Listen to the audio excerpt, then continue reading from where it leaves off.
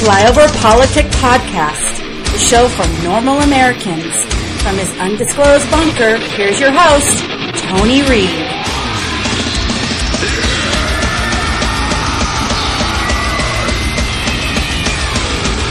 Fucking Nazis, stop! We love Brady! We love you, Brady! Take a look at your officer.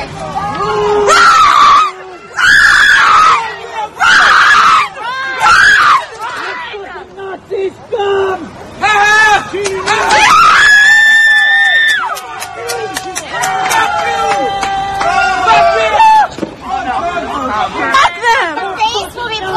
Everywhere, you piece of shit. Everywhere your face will be. Fucking Nazi! Fucking piece of shit! Fuck you! Fuck you! We hate you! Fuck you! And what about you, a woman? Why are you doing this?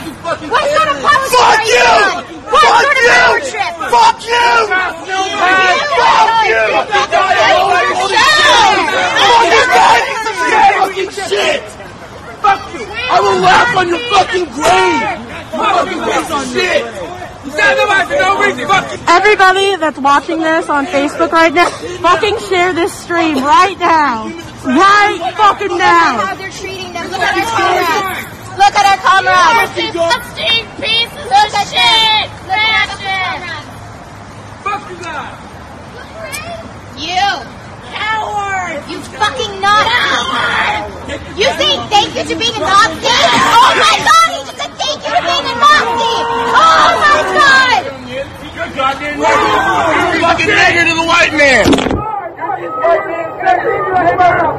You are the nigger! You are the nigger! You are one! We love you, Clementine! We love you, Clementine! I love you, Tony! I love you, Tony! Fuck you guys!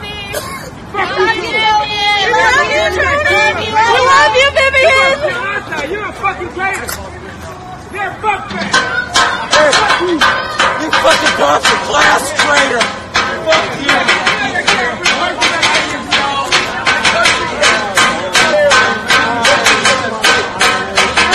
And welcome back to Flyover Politic Podcast. It is the 17th of July, year of our Lord 2018. Welcome back. Yeah, kind of took a break. Sorry. Didn't intend to. For an update on your humble podcaster, I am not employed. I was offered a cushy job with a lot of money, and the wife stepped in and said no. She wanted me to stay home. So I'm staying home until the turn of the year. So I will be podcasting more, hopefully, except for this 1 week break that I just took because of things got in the way. But as you can hear in the beginning, 1 week later, not much has changed. Still protesting, tearing shit up, being racist. I guess, once again, the left can be racist. But we got a good show today. Got a couple reviews for a segment in the middle on some shows and movies I saw. And let's just get into it. If someone ripped an Obama hat off a teenager's head, they'd be arrested for a hate crime and destroyed by the mainstream media forever. But when someone assaults a young man in a MAGA hat, liberals cheer the attacker. A new level of disgusting. That was tweeted by Jack Murphy, and he's dead on. And that goes back to our big guy who called a white kid a nigga with the A on the back. And, of course, he was a white kid, and he was 17, and he was a minor, and he's been charged with a felony. Yeah. 30-year-old loser. So there is justice out there. It's local justice, because on the federal level, we don't have that. But it's not an anomaly. Your media just doesn't want to show you that.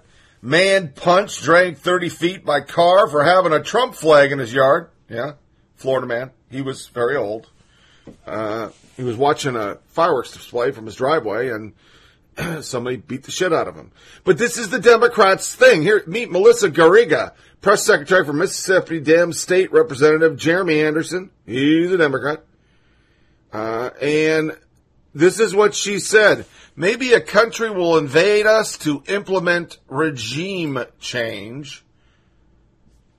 Yeah, that's what she wants. Then there was another one, David Weissman. This is exactly why I'm talking about MAGAs. Do not care about veterans. They only use us for talking points for Trump. Don Cheadle, you should see this tweet from Muslim Marine regarding how MAGA treats vets. Because now that's another line. He doesn't care about vets. I asked the question, what did Obama do for vets? Nothing's your answer? You're spot on. Amy Siskind. Seriously, Trump is about to nominate an extremist who will likely overturn Roe, end gay marriage, and affirmative action in health care. And Senator Schumer's strategy is to write an op-ed in the New York Times and ask for Merrick Garland. You have to fight for us. No vote. Till midterms probe. Cheryl Atkinson. A year and a half in, and Donald Trump really needs to get busy if he's going to do all the things critics swore he'd do. Start nuke war, ship out Muslim Americans, round up illegal immigrants on trains, marginalize blacks, Jews, tank stock market, destroy climate, time's a-wasting. And that's what we're going to hear a lot of today.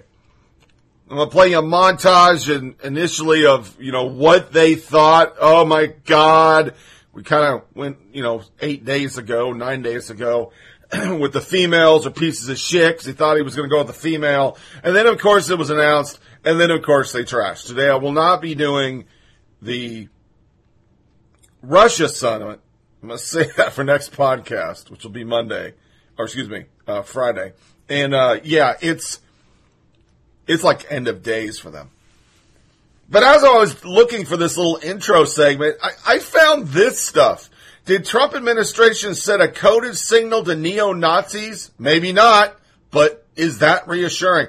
That was actually from Vox. Did a February press release contain dog whistles? These people are so obsessed, they were breaking down 14 words and consists of 14 words and phrasing and striking similar to the 14 words of the neo-Nazi movement semi-official slogan.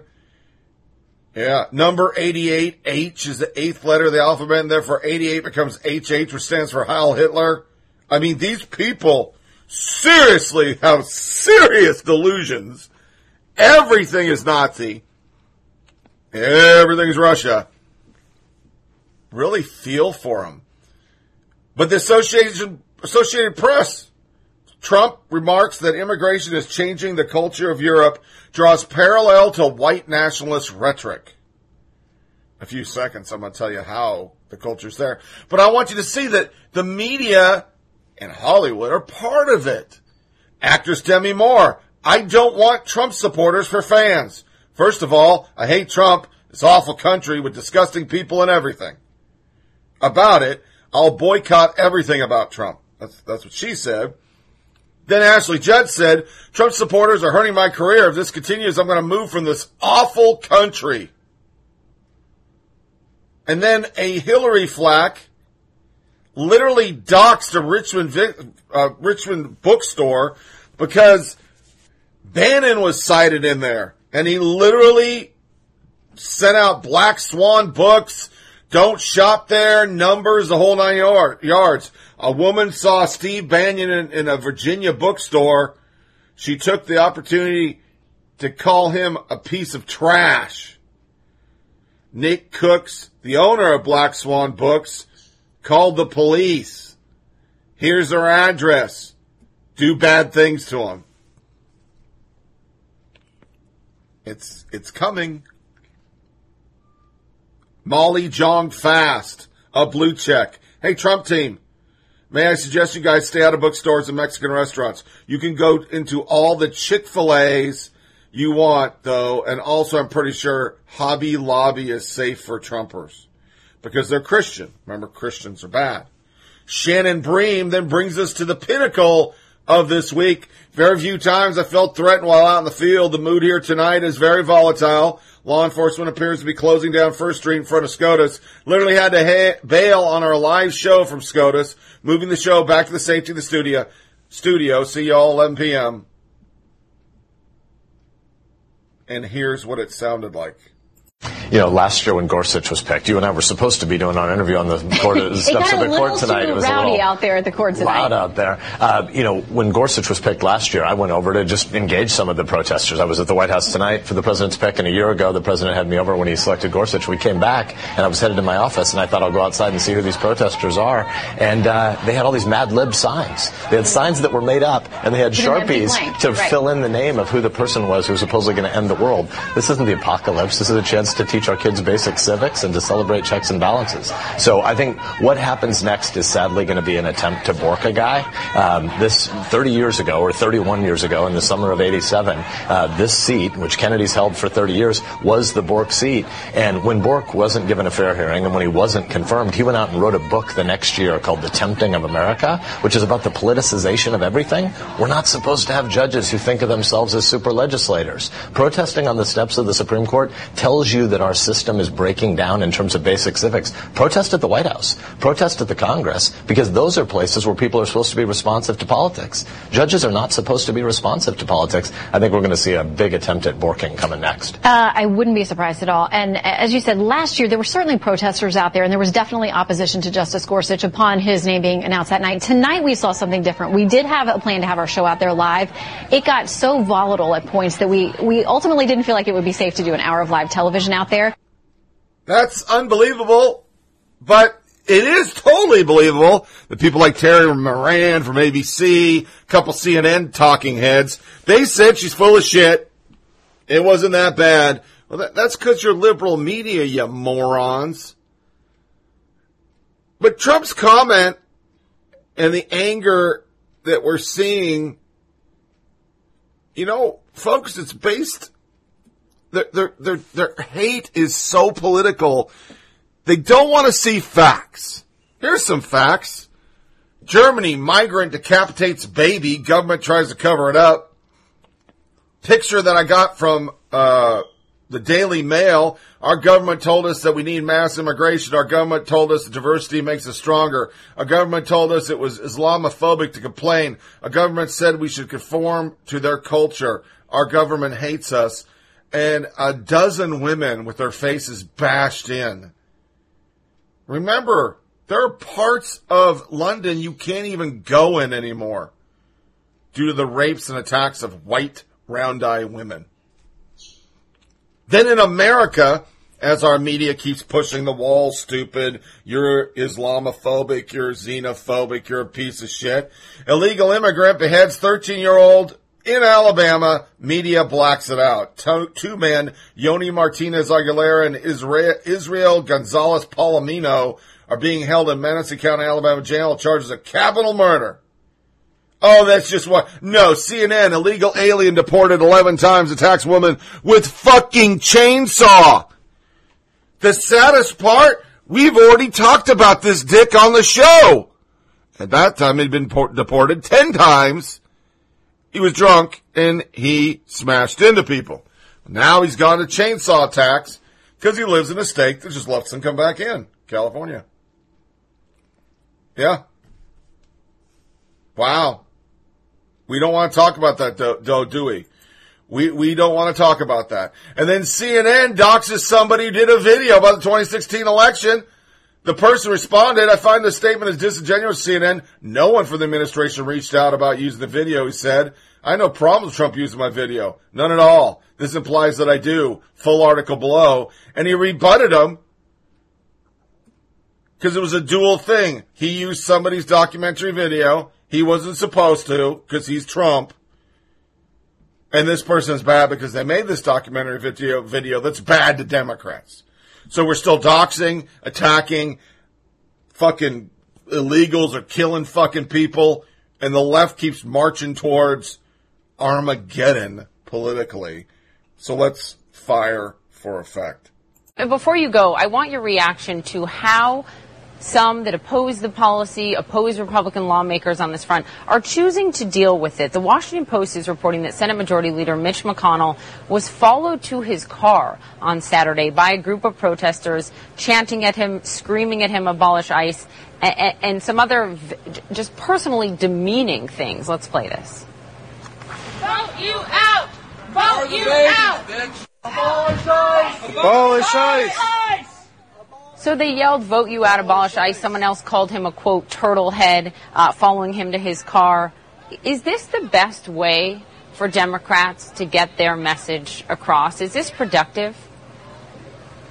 Look, I think that people are deeply angry about the fact that kids are in cages and parents have been separated from their families. And I think that people, to me, vote you out is, it's not what I'm chanting at Mitch McConnell, but if people want to say that somebody should be voted out because they are doing things that undermine America's core democracy, that to me is a part of democracy. If you really want to take on people who are saying terrible things, I think we should take on the President of the United States, who has said some absolutely horrible, demeaning things to all kinds of people. Do I think that at the core we are talking about American democracy and about making sure that families can stay together, about making sure that the United States remains a place that we are proud of for upholding human rights, a leader in the global fight for justice? Those are the kinds of things that I am focused on, and I think that we should keep the focus where it should be, which is on the fact that the Trump administration and Donald Trump himself put into place a policy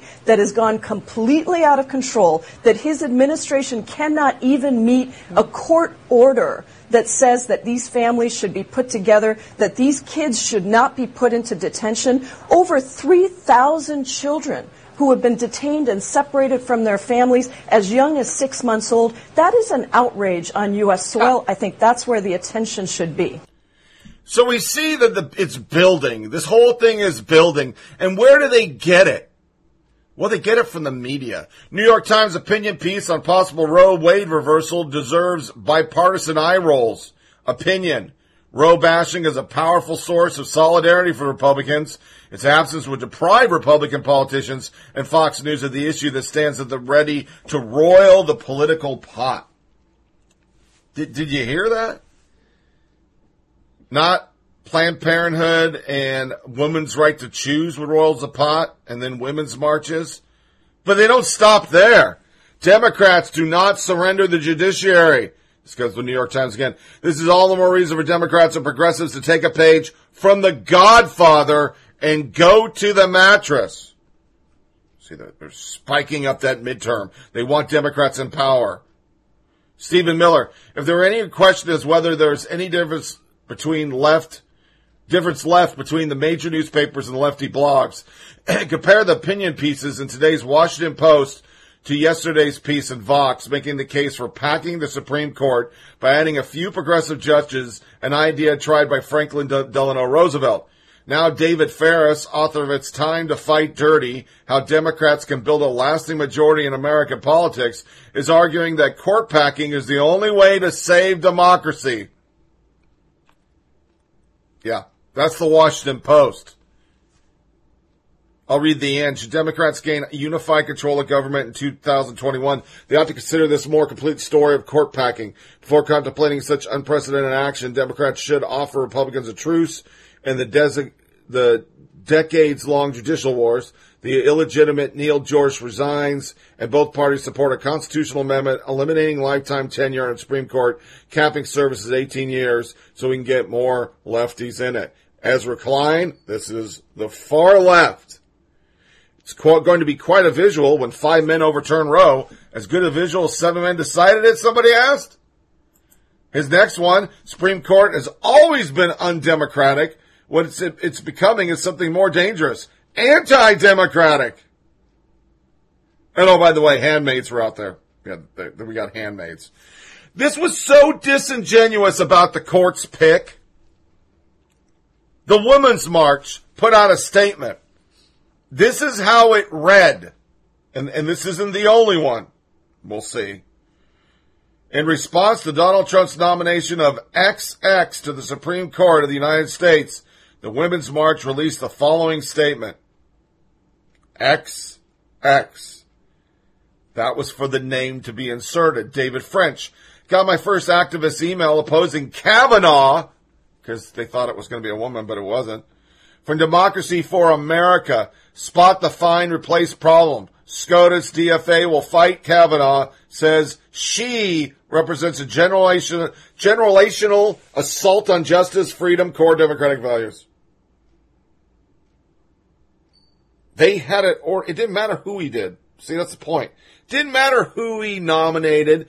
They were ready to say that they were against American ideals, women, and fucking pandas.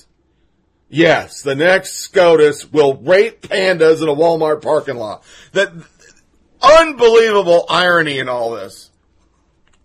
Because it's supposed to be about the country, right?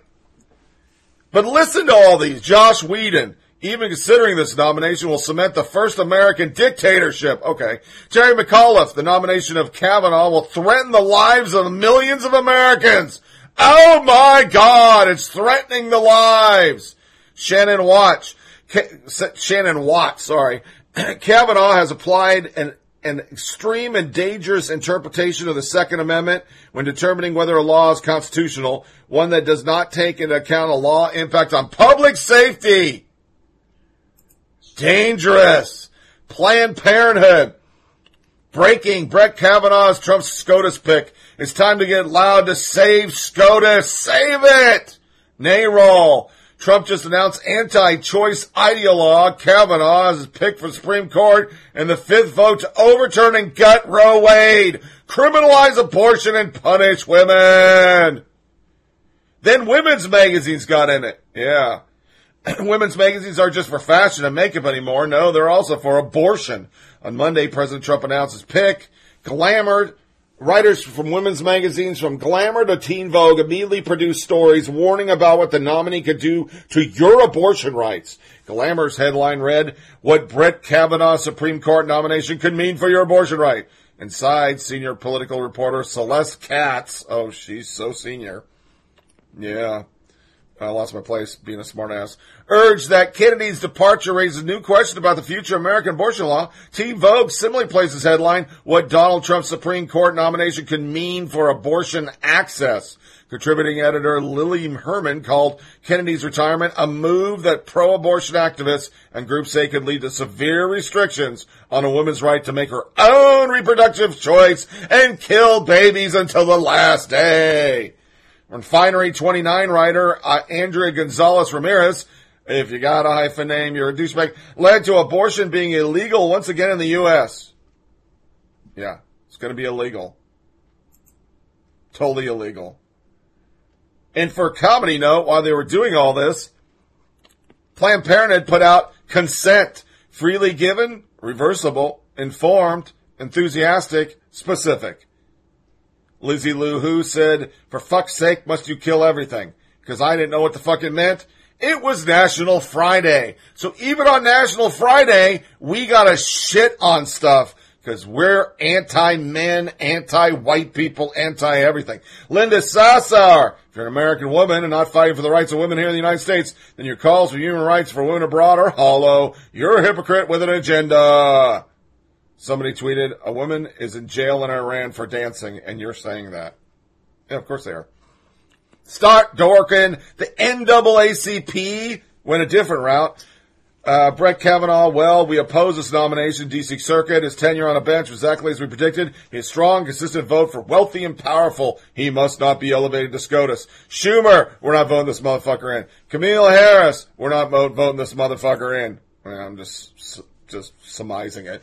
Gillibrand, Feinstein, 2/3 of Americans don't want women's access to reproductive health care restricted. President Trump's SCOTUS nominee could do just that by overturning Roe v. Wade and setting off at least 20 states' trigger laws restricting abortion. Save SCOTUS. What's at stake? Overturning Roe v. Wade would take us back to the days of women being severely injured and dying because they can't get basic medical care, even though basic medical care does not include abortion. But okay, we've come so far to go back.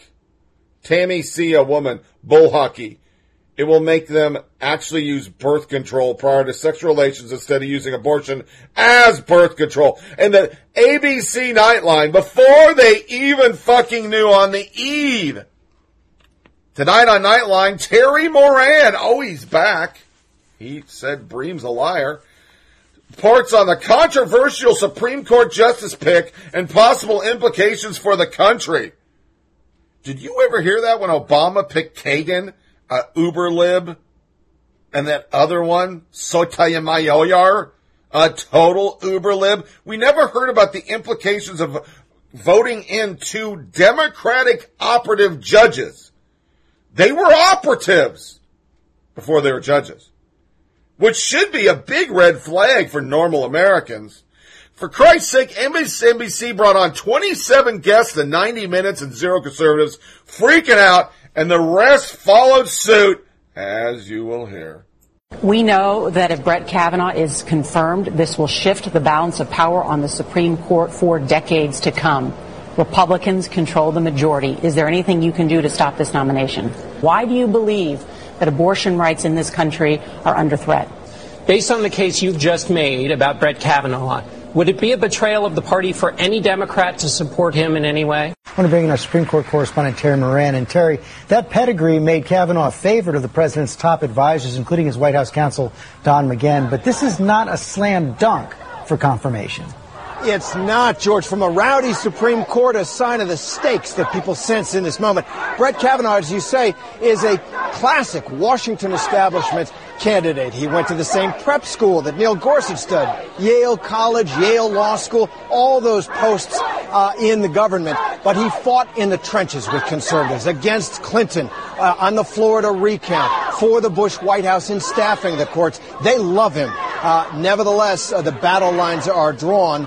And his opinions in particular, perhaps on the collection of surveillance information on U.S. citizens and others, could lose him a Republican vote or two, which he can't afford. In general, though, this is seen as the smart play by President Trump, despite the fact that there's going to be a battle royale in the Senate. On both sides, not a vote to... Kavanaugh, not surprising, and someone who, as Pete was saying, this is a guy who cut his teeth in the Starr Report, co-wrote the Starr Report, has moved in conservative right-wing legal circles for the entirety of his career, was largely seen as someone like Neil Gorsuch who would be in this position. You know, my reaction, twofold. One, I'm not surprised. That always seemed like this was the most Gorsuch-like pick of the bunch. And by that I mean someone who had punched all the tickets, all the sort of elite credentials, and who had also spent his life in conservative right-wing legal circles in which people can be sure they're not going to get a suitor. Julius Caesar wrote that Gaul was divided into 3 parts. Well, so is the government of the United States. And one of those 3 parts is to be decided tonight when President Trump declares his pick for the decisive 5th seat in the Supreme Court. It will be a political appointment, even more than the Supreme Court and who sits on it often is. Never forget who decided the year 2000 election for president, or decided in the Citizens United case on the role of money in every U.S. election. For Trump, this pick is a chance to middle, to use a street corner political term, those Democrats from states that are strong for him, and force them to choose between representing the Democratic Party in Washington or representing their voters back home, voting the way New York's Chuck Schumer wants him or her to vote, or the way most voting adults in, say, North Dakota or Indiana or West Virginia want them to vote. Good evening. I'm Chris Matthews in the nation's capital, where President Trump is just 2 hours away from announcing his Supreme Court pick. It's a choice that will almost certainly shift the balance of the court rightward and could have a wide-ranging impact on issues like abortion rights and gay rights. Justice Anthony Kennedy was often the decisive vote on the most contentious constitutional issues the court faced. Now President Trump seeks to fill his vacancy with a strong conservative who could serve 40 to 45 years, as Trump suggested. The former Apprentice host has spent the last week building the drama with all the flash of a primetime reality TV reveal. He wrote on Twitter this morning, "I have long heard that the most important decision a U.S. president can make is the selection of a Supreme Court justice. Will be announced tonight at 9 p.m. Oh, my God, it's the end of times. Stock up on water and canned food. The apocalypse is here. Pop-up protest, liberal meltdown erupt after Trump picks Kavanaugh for SCOTUS. Problem is, Tim Young went to him, a selfie to show you just how few people are protesting SCOTUS right now. I'm sure the media angle makes it look like thousands. It might be 300. He showed a picture. There wasn't that many people there. CNN Politics. They decided it's just not enough to bash white man, pro-choice. Let's go after Catholics. Why do Catholics hold a strong majority on the Supreme Court? Analysis. Byron Wolf. judicial nominees these days are loath to answer how they'd vote on cases or how they feel generally about the issues, especially abortion, which is growing into a key issue for Kavanaugh nominations since he'll be replacing Kennedy, who was long viewed as a key swing vote protecting Roe v. Wade legal precedents. And public at large, 57% support legal abortion in 2017. Pew Research survey says it should be legal in all or most cases. Catholics were less supportive, but still a majority, 53%, said it's time it should be legal. You know, the only people talking about that are liberals. You could care less about everything. You know, every other issue, all you care about is killing babies. And somebody tweeted, it's seriously like all the left cares about. The only issue that matters is abortion, which is actually funny in a way because many people who are pro-life aren't religious anyway. Imagine the noise the left would make if someone wrote a piece like this about Islam. And they're right. They're right. What is wrong with you people? I heard all sorts of anti-Catholic shit. Even a local, they're Catholic. Like, that's bad. But if you can't say it about Muslim, why can you say it about Catholics? So, more to follow on this shit, because it's going to continue. Quick hit on Cascio. I had a soundbite. I'm not going to play it. But she literally says Israel is occupying Palestine. That's a side issue from her crazy, which is like the New Republic. Can Alexandria Ocasio-Cortez, if you got a hyphen name, you're a douchebag, save the planet? And then she decides to take a political morning consult poll and ignore the fact that Americans aren't for abolishing ICE. This is what she said. Skip the headline, read the report. A full 43% of Democrat voters already support abolish ICE. Another 23 are undecided. This is huge for a new policy proposal. Only 34% of Dem voters support ICE. The electorate supports a strong progressive message. That's what she's trying to say. But 54% of Americans think that you should keep ICE. But, you know, hey, it's just about the Democrats. Because they're the majority, remember? They're the majority. Nobody else is. While this is going on, I caught in here, Salon, Russian bots are back. Walk-away attack on Democrats is a likely Kremlin operation. That's what they believe now. That's what they believe. Are you fucking serious? Wow, you're fucking chewed up. Funny how every time a hashtag trends is not favorable for the left, it's automatically more Russian bots. Good grief, get a hold of yourselves. The Kremlin hysteria is insufferable. Ever think maybe it's Dems' batshit insane extremism that's driving people to walk away? That's a good question there, Buck in Tennessee. You're spot on, because everything's Russian when it's not on our side. So that wraps up our Fire for Effect. Don't worry, I got Sorkin here. I put it in the hypocrisy, though, because some of the stuff that was said was so fucking extreme, and the media never said a fucking word, including Dems cheering. What the fuck, Chuck? Let's do our tweets of the day.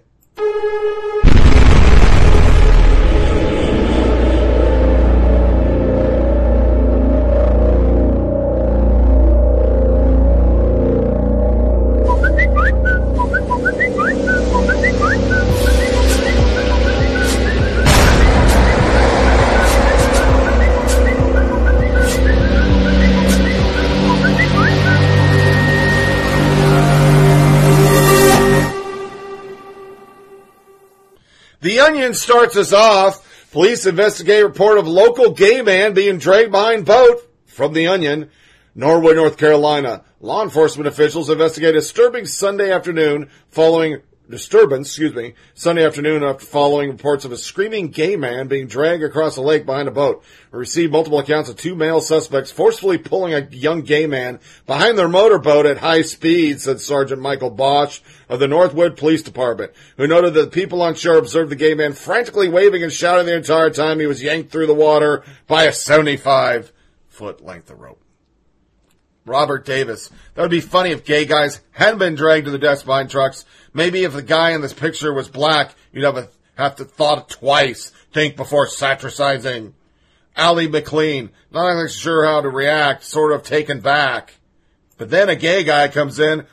Some of y'all need to chill. I'm gay, and that doesn't offend me at all. It's obviously wasn't meant to be insensitive or anything. Here's the problem. When I searched for gay men being dragged by a truck, Google produced nothing other than Matthew Shepard's. And I would tell you all on the left, anybody out there who listens to this show to get angry while you're working out because I'm a fucking moonbat to you, go to theguardian.com and search the truth behind America's most famous gay hate murder. Remember, we covered it on the show. He was killed over drugs, not because he was gay. It's no different than the army gay killing with the baseball bat. Everybody was gay in that event. But of course, it doesn't get put out that way. So basically, we go into this crazy freak zone where a joke by The Onion, which is doing a satire of how the media makes everything so horrible for gays, which isn't true. It's lies. And basically, here we are in a world where we hate half people because they're not gay. Or all the people that aren't gay. Seems to be where the media is. But our tweet of the day is Sarah Sanders. Actually, a CNN reporter disrespected POTUS and PM May during the press conference. Instead of rewarding bad behavior, we decided to reprioritize the TV appearance for administrative officials. And this comes from a Jake Tapper tweet that Bolton was yanked from CNN because they went batshit crazy because they wouldn't talk to that fucking cock-sucking piece of shit, Acosta. And I thought that was fucking fantastic. Good for the administration. Punish CNN. Start doing interviews with Home and Garden and fucking Nickelodeon. They have higher ratings. Well, the reality is this. Donald Trump talks like a racist, thinks like a racist. Tweet of the day!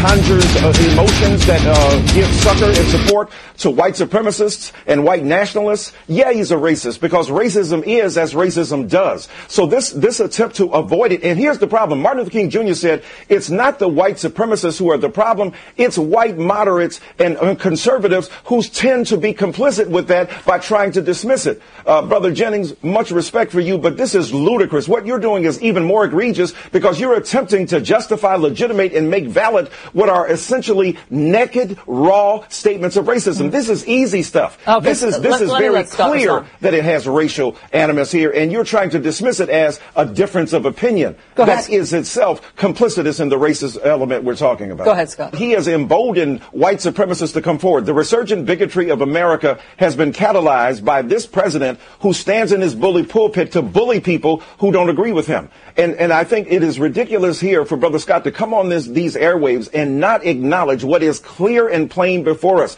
that a man making inflammatory remarks is not something just to be disagreed with. You should find them abhorrent. You should find them, you should repudiate them and find them a cause for you to distance yourself from a man who could call Mexicans rapists. You're giving them all the time. I mean, you're giving airspace to a guy and oxygen to a guy who is trying to legitimate and validate racism. He is far worse than even what the president is doing. Hold on, Michael. You'll get your turn. Go ahead, Scott. All right, so earlier today, against the advice of everybody here with me in London, well, we hit the streets, and we were asking all these protesters to tell us exactly, specifically, what they don't like about President Trump. Well, you can't make this up. Take a look. Why are you here today? I'm here to protest. What specifically don't you like about Trump? I don't like his policies. What policy? All of them. Tell Trump to go home. He's not welcome here. We don't want him in the UK. We hope that he takes this seriously. But of course he won't. He'll just ignore it and pretend it hasn't happened. La, la, la. This seems like a party. It doesn't seem too serious.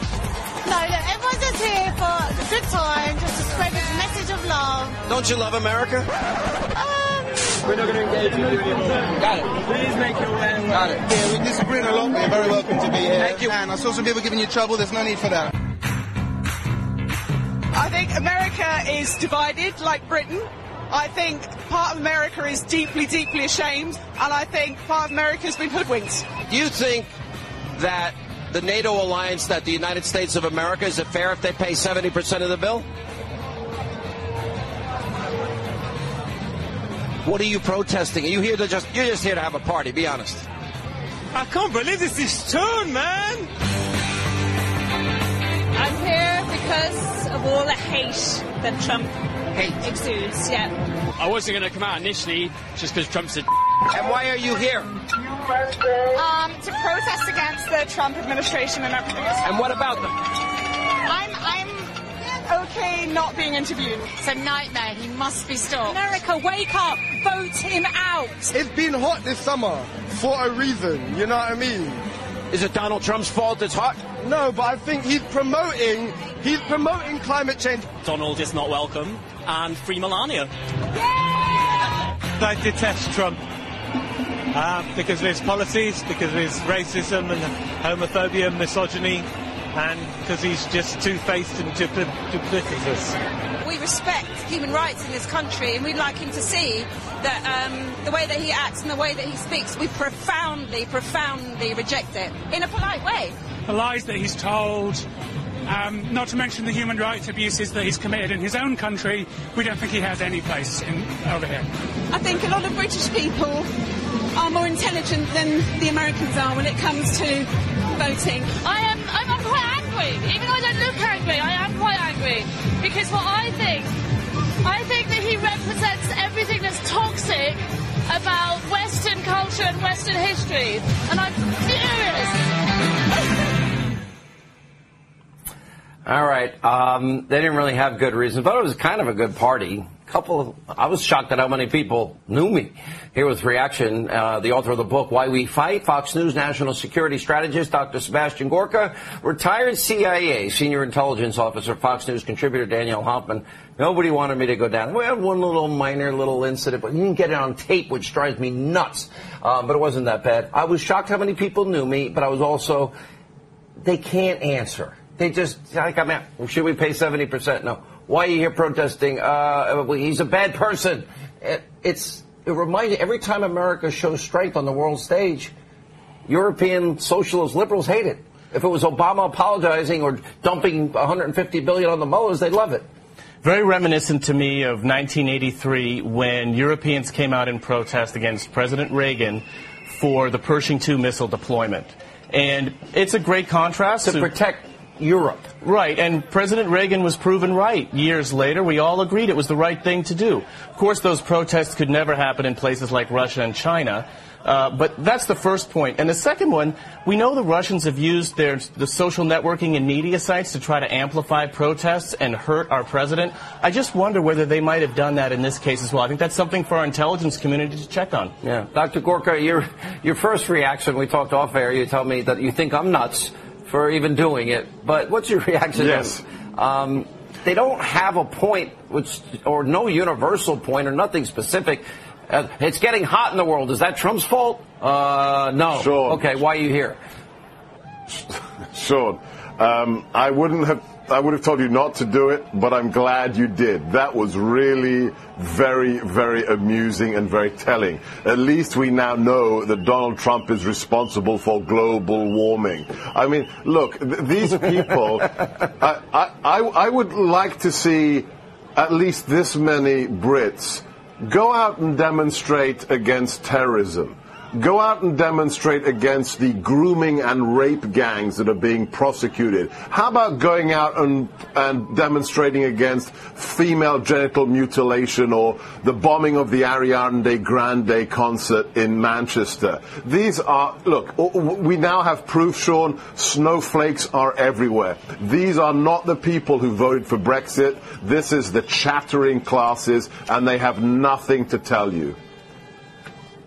You know, the reality is that but for the United States of America and our commitment to Europe and NATO, I mean, they don't survive. I mean, that is the stupidity. One of the, I think, best things the president did this week was tell Angela Merkel, stop creating dependency on Putin and a hostile regime.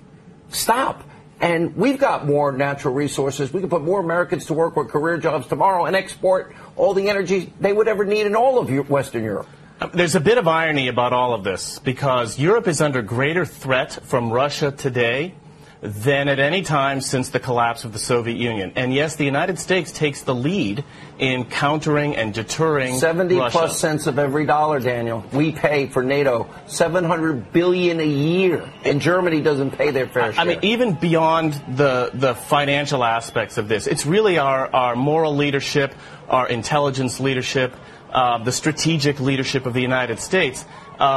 People aren't always grateful for that, but again, on the eve of the President's summit with Vladimir Putin, I find it awfully ironic.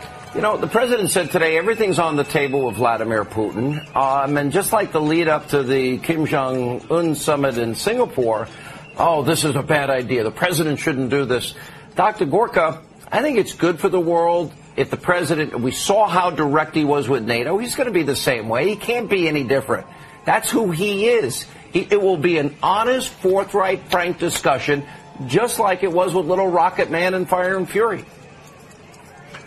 You know the president, I know the president, and people always ask me, what's he really like?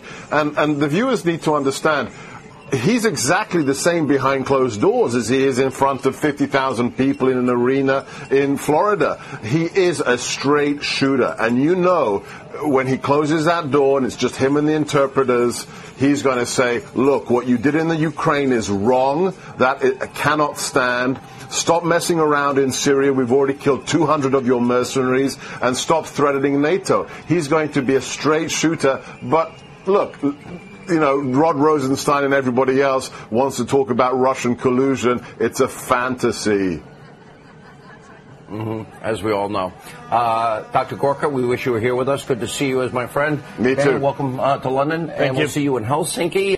That was Dyson freaking out on fucking New Day. You know it's not good for him when New Day is asking him tough questions. And of course the London protesters. I rarely play anything with Sean Hannity, but he did interviews with people. And as you could tell, just like in America, half the time the protesters are just there because they want to partay. They don't know what they're protesting. But the media played this up. ABC 7 Eyewitness. Protesters have been given approval to fly the giant Trump baby blimp over London. And it's not big at all. It's teeny. And it's very teeny, childish, and stupid. And it came from America. So you fucking people, shut the fuck up. If there was a blimp of Obama, we would have burning of cities. Black Lives Matter and fucking Sharpton, Dyson would be out there how America's racist. Hell, you couldn't even burn an Obama dummy in effigy during his time, and Bush was burned every day on CNN, for Christ's sake. Alyssa Milano then comes into our hate tweets. This is disgraceful. Real Donald Trump. She's the queen and she's 92 years old. You're incapable of acting like a human being. You're incapable of being a leader. This was all because he walked in front of the queen who told him to walk. Yeah. People tweeted back to her. She gestured to him to go first to review the guard. He hesitated. They went as she instructed. Then he walked slowly to stay her pace. Walking as I do with a 90-year-old, I can relate to it. They did everything. He didn't bow. He didn't do this. No, he didn't bow. We don't bow. He's a fucking POTUS. And why would he bow if his supporters hated your president bowing to everybody? There are pictures of Obama bowing to janitors, for Christ's sake. Not really, but sounds good. Kimmel writers dragged for claiming Federalist Society a bigger threat than MS-13. Best called. Federalist Society is currently a bigger threat to the basic safety of America than MS-13. I tweeted back to her, the resistance is a bigger threat to Americans than MS-13.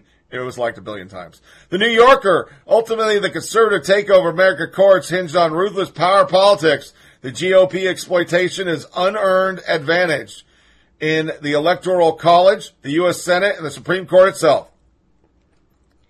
So the New Yorker is basically saying conservatives don't deserve to have any power in this country. I would actually put that in hypocrisy, but who reads the New Yorker? It's just hate.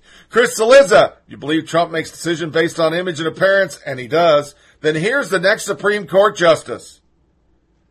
Because she was a hot chick. I, of course, and a million people, for the millionth time, we never take sides. He then said Donald Trump's remarkably predictable and practical Supreme Court pick. Well, how can it be both, Chris? I saw him doing some midnight burning because he probably had an article about the slut. She would become a slut or skank or whore or something. Hillary Flack, Neil Katyal, Kavanaugh's credentials, hardworking nature, and much more. It would be such a different confirmation process if for a different seat, like Justice Thomas, or if he was nominated by a different president, like any of them who weren't subject of criminal investigations and multiple suits, which triggers Hillary flunky Brian Fallon in a big way. Even when Neil isn't officially endorsing GOP judges, he can't resist kissing up to them. We already know the answer to these questions. Tim Kaine, stop playing political games. Brian Fallon went down to anybody that said, well, okay, this guy isn't that bad, and said, toe the party line. But the best part of this, and why I brought it here, is my hate of the left for them weaponizing the internet. All right, they weaponize the internet. Can't go to Google and do searches for anything anti-democratic. Can't do shit with your Apple phone. Took me 8 years to shut off Google shoving me WAPO articles, Trump's the devil, Facebook censors, Twitter censors, anybody with another opinion. When you thought you're going to be press secretary, but now you're just, you just moderate a website. That's what Stephen Miller tweeted, and I was like, what? Yeah, they already have stopkavanaugh.com. It's up. It's a thing. Yeah. It's a thing.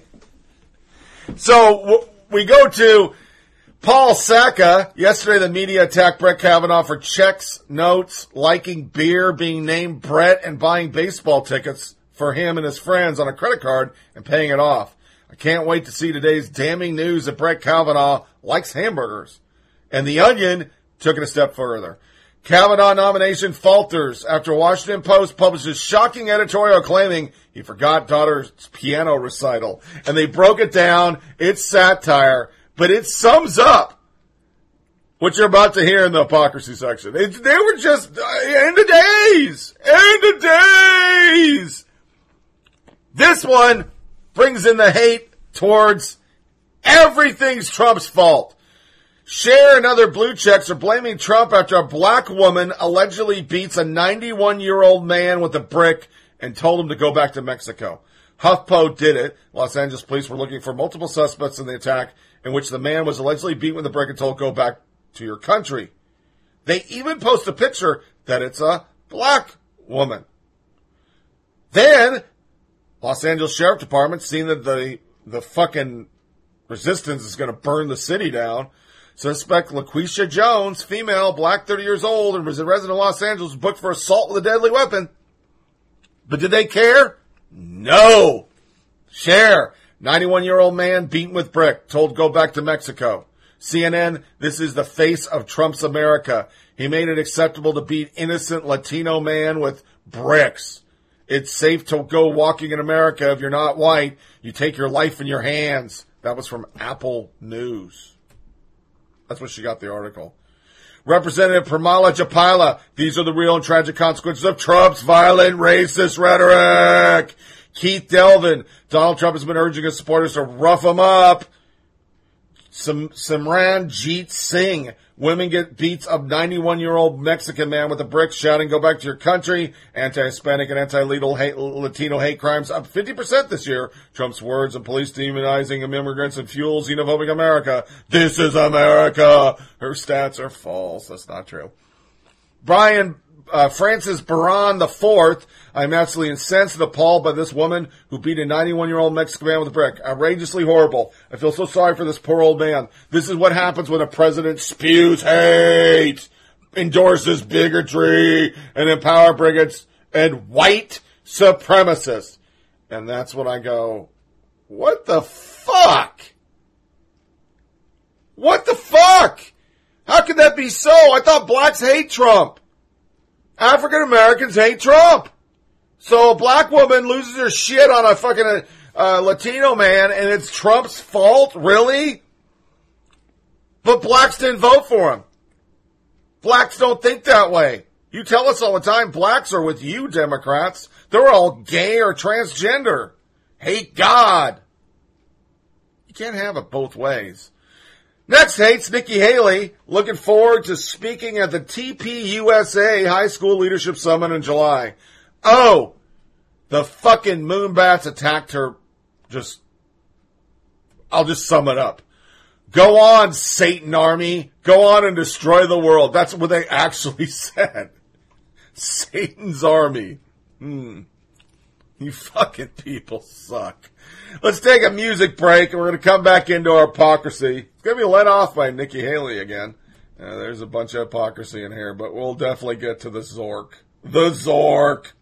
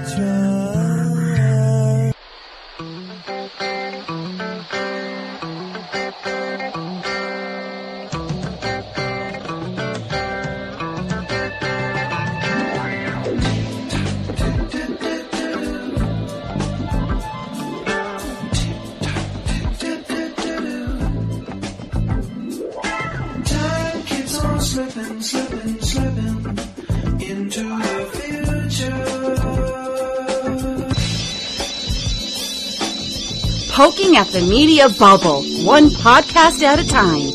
Here's Tony Reed.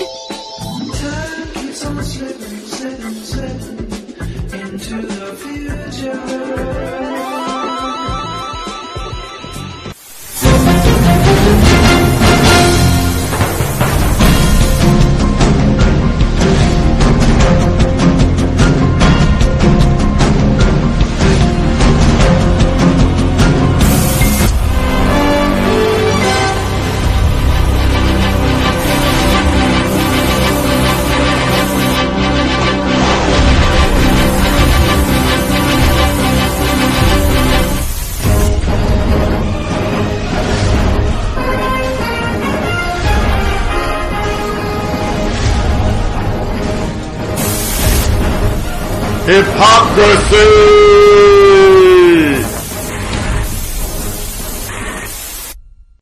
I find myself wondering in 20 years when we look back, will we think this was an emergency? Why didn't we step up as an emergency? Now, many of us do call this, right? There's a crisis of credibility with the White House. There's also a crisis of credibility for the press. We're clearly flawed, and I don't think we should pretend like we're not flawed and we don't make mistakes. But rather than hang on the mistakes and focus on the mistakes, few and far between, there's this incredible amount of journalism being produced every day that's being dismissed by a segment of the population. And I take your point about the headlines about why people hate the media. There's always been that theme. There's always been an ability to dismiss unpleasant news. But it's been supercharged and liar and fueled now by the boss, by the president. And that is clearly what's different and clearly what's a threat. I think we have to ask ourselves, if this is an emergency, what should we be doing differently? If this is a crisis. Well, I do want to start with you, though, JD. Based on where Americans stand on the issues, and Americans have really moved in a much more progressive direction over the years, do you think it's appropriate to continue to take such a strict originalist view of the Constitution, given its That was Brian Seltzer. We talked about it in the last podcast, but I had to play that. That's just coming from a major news network. This is an emergency. Why do you think people are getting hit, beat, attacked? Why do you think this is all happening? Why is our country so divisive? You, Brian Unreliable Seltzer. Who the fuck says that shit? Sean Hannity says shit like that. Fucking Rush Limbaugh says people like that. I mean, the normal people don't say that. Journalists, and I air quoted, don't say that. We start with Nikki Haley again. Tracy Jan, a member of whatchamacallit, I'm sorry, not Tracy Jan, Jeff Stein. Let me get my head out of my ass. Jeff Stein tweeted total lie about what she said. And it took Nikki Haley tweeting and him getting crushed by the anti-resistance for them to take it away. And it goes a little something like this. Unfortunate when a reporter doesn't follow through and I have to do this. Jeff Stein, WAPO, I never said this. My team has asked you to retract this and take down your tweets. I'm now respectfully asking that you follow through with what you told my team you would do. Thank you. Here's the story Haley was referring to, which now includes a correction. Correction, an early version of this story misattributes a statement to Nikki Haley, U.S. Ambassador to the United Nations, that no more than 250,000 Americans are in extreme poverty. The statement was made by the Permanent Mission of the United States to the United Nations and other international organizations in Geneva. But as usual, 40,000 fucking retweets, and a lie got out there. And he knew it was a lie. It took him 2 days to finally say, I've deleted earlier tweets indicating Haley said 250,000 Americans in extreme poverty. The U.S. Permanent Mission, United Nations International Organization of Geneva said this, not the United States government. But why did it take so long? Are you in the business of truth? Are you in the business of politics? Oh, it's WAPO. Why did I ask that question? It was rhetorical. 2018 NAACP conventions financed by... You got any guesses? ABC, CBS, NBC, Google, and CNN. NAACP conventions being financed by our media. Are you serious? Are you serious? An extreme organization that says everything's racist. Would you ever do the NRA convention? or in my eyes, which is going to ruffle some feathers, a white supremacist group, because the NAACP is a black supremacist group. I don't care what you say. That's who they are. That's what they say. Them, SPLC, and all of them. They're not about truth. They're about fear-mongering and saying everybody who doesn't agree with us is racist or a white supremacist. That's usually what they're saying. Then there's this one, Carol Markowitz, journalist who spent 8 years asking Obama what makes him so awesome. Now upset Trump got a softball interview from Maria Bartiromo, I can never say her name. Get back to me when she asked Trump, what has enchanted you? Like New York Times reporters asked Obama. And there's a list, Brian Seltzer, missed opportunities in Trump's chat with Bartiromo. But this article goes on. Oh, remember the 60 Minutes interview where Steve Kroft started a question to Obama with, you have a lot of impressive accomplishments. But what Maria Bartiromo, what's a softie? John Harwood is retweeting shade at Maria. I can't say her name today.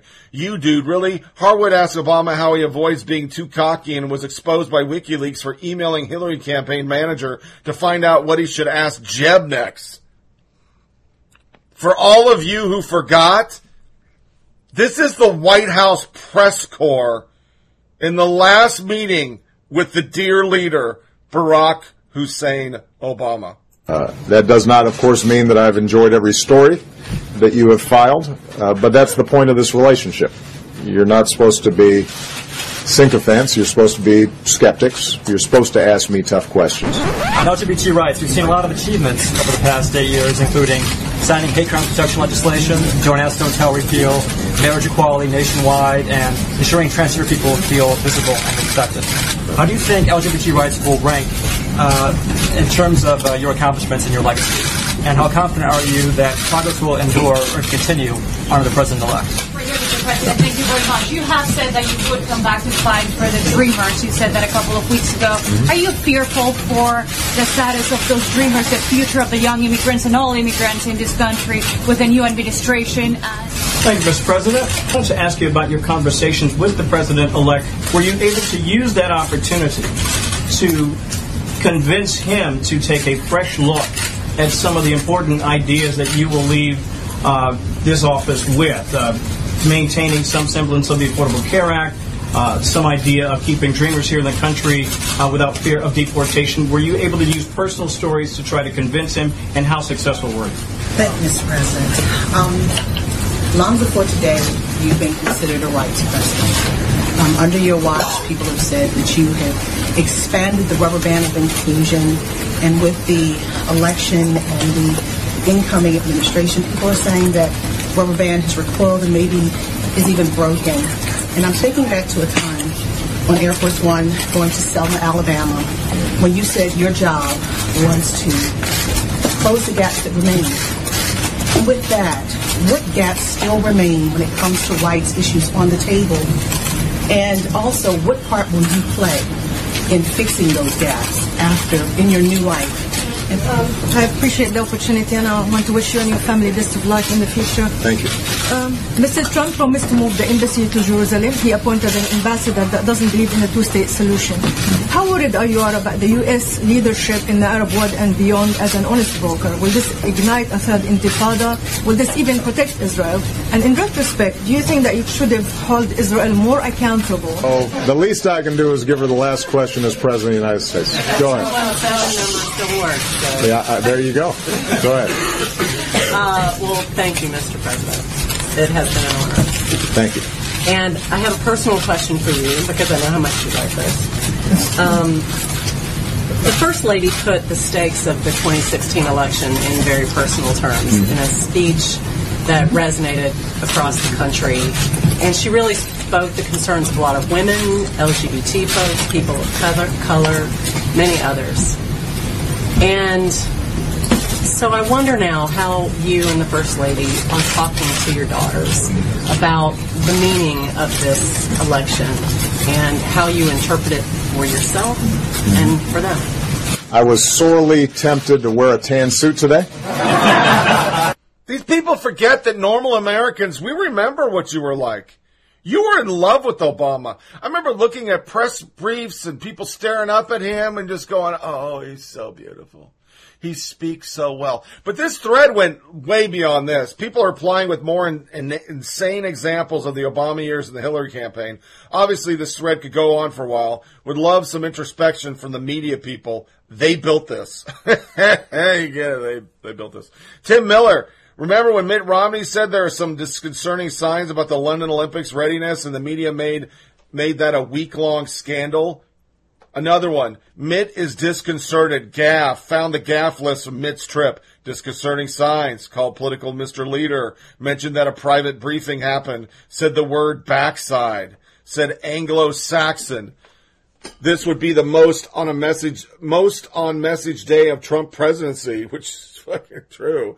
Another one. We warned the media about the backlash that would occur if they continue to cry wolf and smear good, honest people. They didn't listen. Now we have what they've always asked for. Never-ending clickbait drama. Lay in this bed, media. Noah Pollock. This isn't quaint. The MSM behaves exactly today towards Republicans as it did back then, as the hysterical opposition party. How's that true? Peter Alexander. Federal judge agrees to delay next meeting about extending deadline to reunite 101 children under the age of 5 until Monday because Trump's administrative lawyer has a dog-sitting responsibility. Elise Foley from fucking Vox! If you're getting corrected by Vox, NBC, you are all sorts of fucked up. The judge was talking about having a meeting Monday well before the attorney said this. He asked whether they'd be out of town, and she said yes. So basically, he just lied. He made it up just to dog Trump. It's a lie. But it keeps happening. CNN Politics. President Trump calls journalists bad people at a rally week after a deadly newsroom shooting. They're still trying to pin a crazy guy who had a gripe with a newspaper on Trump. Brian Seltzer's one. The crooked press. They are so dishonest. Fake news. Bad people. People started tweeting back to him. I mean, are you a good person if you choose to lie daily because in order to garner support for your political party? This is a very accurate description of the MSM. Imagine if the left-wing media were actually really journalists and reporters. They would be all over the Zork story. Obama FBI meddled in an election to stop Trump under Obama guidance. Holy crap, story of the century. Brian Seltzer seriously makes it too easy. We get what he was trying to say here, that Pence should call for attacks by our political leaders on the media to stop, but he had to know by tweeting this he was only setting himself for massive trolling, which they deserve. Then he did this one. Here's a fill-in-the-blank opportunity. Attacks on blank by our political leadership must stop. People tweeted, how about our Republican congressman? Because someone tried to run over Representative Lee Zeldin's campaign staffer yesterday, and you haven't said a word about it. Shocker. How about attacks on normal people by Democrats must stop? It would indeed be nice if Democrats would stop trying to physically harm people. Attacks on opponents and their supporters by political leaders must stop. Also paired with clean the press pool of biased idiots. Then he went on the fucking air to talk some more about it. Fox and Trump, Trump and Fox. You know they're close. But do you realize just how close?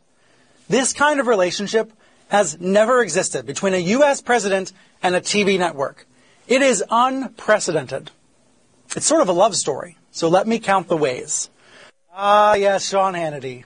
He defends Trump, bashes the media, turns a blind eye to Trump world scandals, and gives his guests free rein to call for the jailing of Trump's opponents. And that's just on the air. When Hannity's off the air, he gossips with Trump and gives advice about who to hire. So let's just underscore how weird this is. No TV host has ever had this kind of relationship with a U.S. president before. And to take it a step further, no network has ever propped up a president quite like this before. Sure, Obama had big fans on MSNBC, but there wasn't this kind of constant coordination. No one ever thought Keith Olbermann was Obama's shadow chief of staff, but that's how some Trump advisors describe Hannity. This is new, and it's weird, and we shouldn't get used to it. There's been almost a merger between a culture war TV station and a culture war president. And that was the network's news side doing it, not the opinion side. Fox does have reporters who try their best, but the network is defined by its cheerleaders, like Jesse Waters, who dined with Trump at the White House earlier this year and got an autograph, or his co-host on The Five, Kimberly Guilfoyle, who is dating the newly divorced Donald Trump Jr. Look, they seem to be a cute couple, and I love a good love story. But doesn't this radically affect her day job? How can any of her colleagues criticize Trump when the president's son's girlfriend is sitting right there at the table? Doesn't this complicate the entire network's coverage of the Trump family? I've got to ask. These people are fucking hypocrites. If you do some research to see the intertwining between the media and the Obama administration, you'd puke coat hangers. Everybody was linked. For Christ's sake, Chuck Todd's wife threw birthday parties for Hillary's fucking campaign manager. And you say Fox and Trump are too linked? MSNBC and NBC rolled out every Obama initiative before he even said it. They did specials on it. I watched it. To say that Trump has an uneven relationship with the media is just a joke. It's one channel, and it's a channel that kicks your ass because they're not making the news all day about how Trump hurt my feelings and Trump's too close to Fox. Because that's all your channel does, Brian. Here's Chris Cillizza, the 11 most dangerous things Donald Trump said in his Montana speech. Oh, dangerous. Here it comes. 4, they are so dishonest. Fake news or fake news media. 8 days ago, a man walked in the Capitol Gazette. Oh, Jesus Christ. We're back to the Capitol Gazette. Capitol Gazette. Really?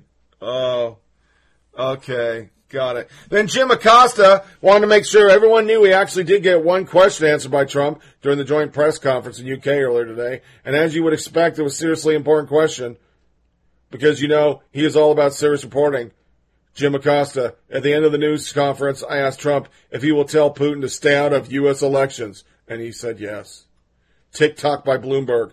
Let's go to a real network. Trump says declining to take a question from CNN's Jim Acosta during a joint press conference with Theresa May. He answers a question for Fox News instead. Trump ignored Jim Acosta while calling on Fox's John Roberts. I don't take questions from CNN. CNN is fake news. I'll take questions from a real network.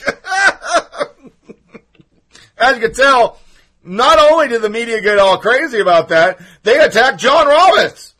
John Roberts got attacked over and over and over. And then Chris Cillizza comes in. If you're cheering this, ask yourself what your life would be like with a media that only did things the president liked. And the entire world goes, we did! For 8 years! 8 fucking years! 8 years. Oh, these fucking people. They're fucking horrible. Then the LA Times, Newsweek blamed Trump's violent rhetoric for fueling California hate crimes. That's a whole thing that they're pushing out there. Over and over and over. And they come up with stats that nobody can confirm, nobody can make up. And that brings us to our key hypocrisy. I'm going to play this, even though I don't want to play this. This was the worst kabuki theater I've ever seen. And the things the Democrats did, and the statement that Tennessee Representative Steve Cohen said, just made me not podcast the other day because I was too fucking angry. Thank you, Mr. Chair. Mr. Chair, I don't know where to start. If I could give you a Purple Heart, I would. You deserve one. This has been an attack on you in a way to attack Mr. Mueller and the investigation that is to get at Russia collusion involved in our election, which is what this committee should be looking at. A direct strike at democracy and what this country's about, and free and fair elections, keeping us independent of who is our foe, not our competitor, our foe.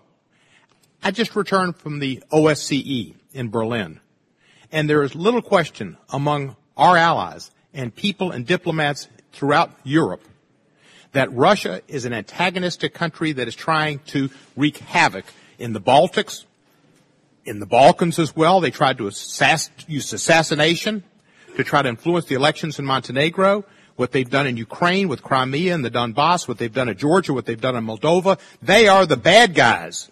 And you've dedicated most of your life to working in counterintelligence. One of your big cases, I think, was Donald Heathfield and Tracy Ann Foley. Is that correct? Yes, sir. And that was how many Russian folks did you expose and bring to justice? Well, that was a long, large investigation that a tremendous number of extraordinary people worked on. There were ultimately, I believe, 10 roughly Russian illegals that were here. But I started out in the early days and was honored to start out. And again, that ran a decade. And how many Russians were deported for that? Sure, if memory serves, 10 or 11, but I'm not certain on that number. Pretty good case that you worked on. A good job. Case.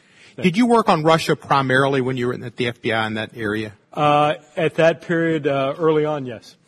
Are there some things you can tell us about the Russians that maybe we should know before the president meets with Mr. Putin, his very good friend, and a man he cannot say anything bad about?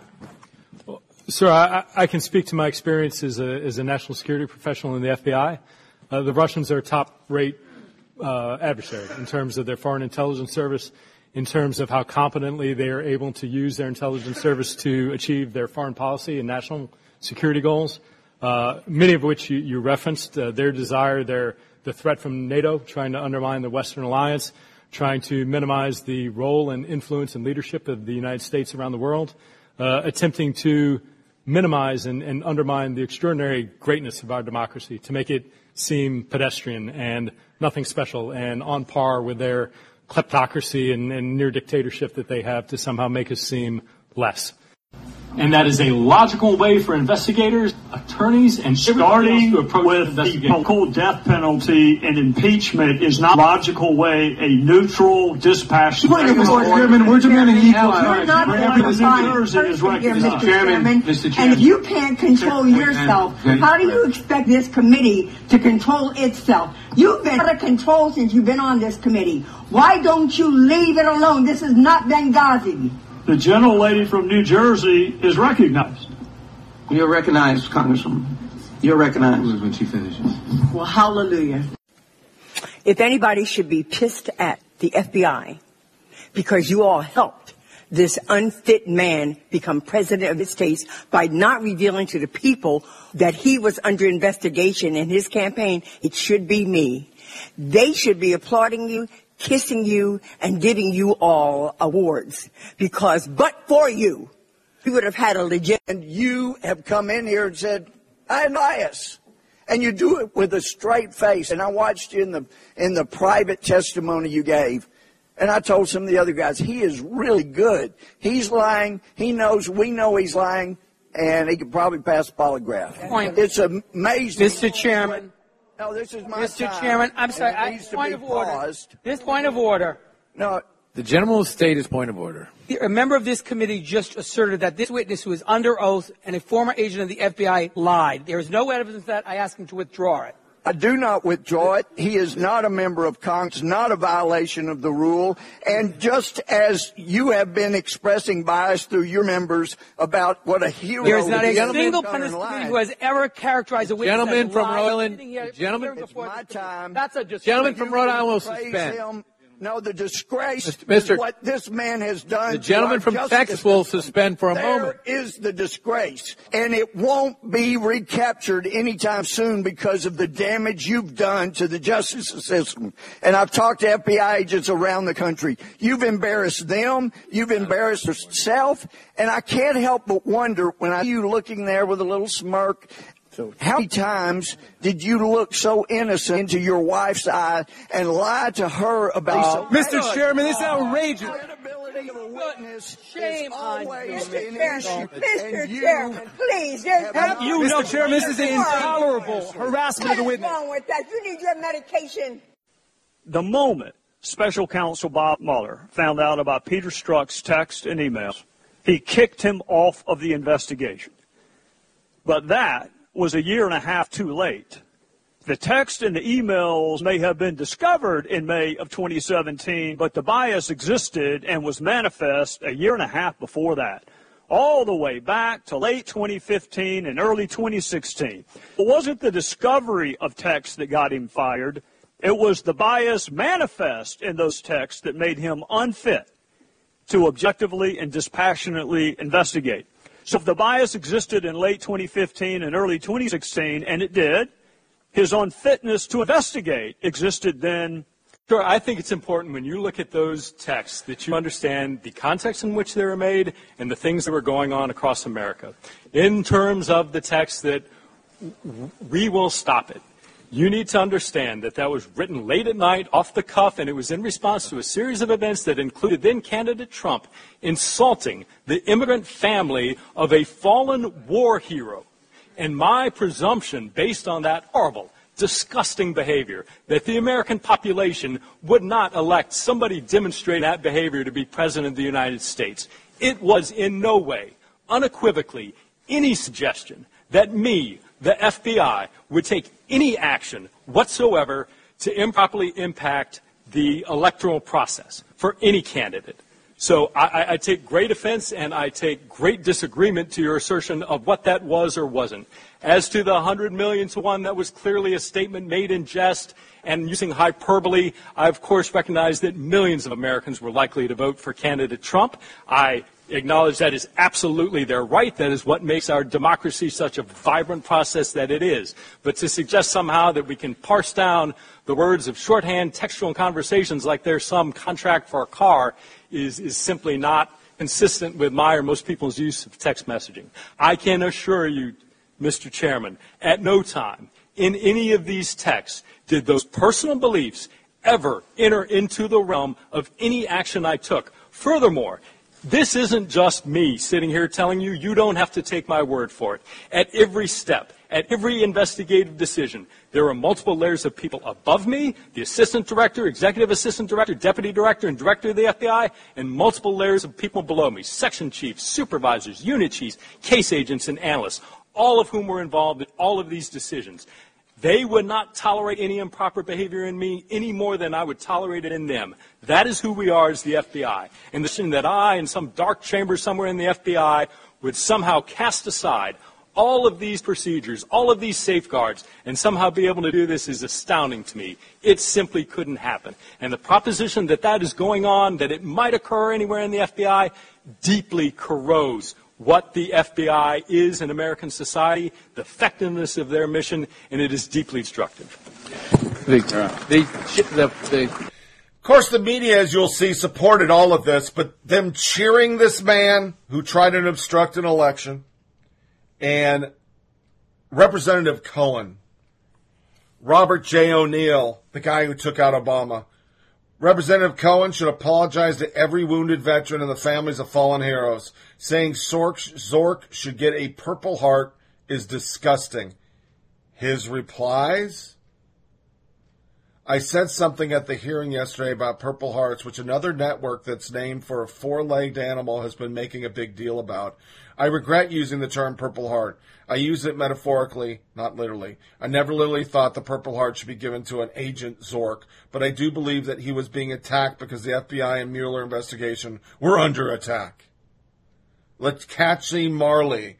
I mean, we're at war with Russia, Cohen on CNN just now. Stephen Cohen.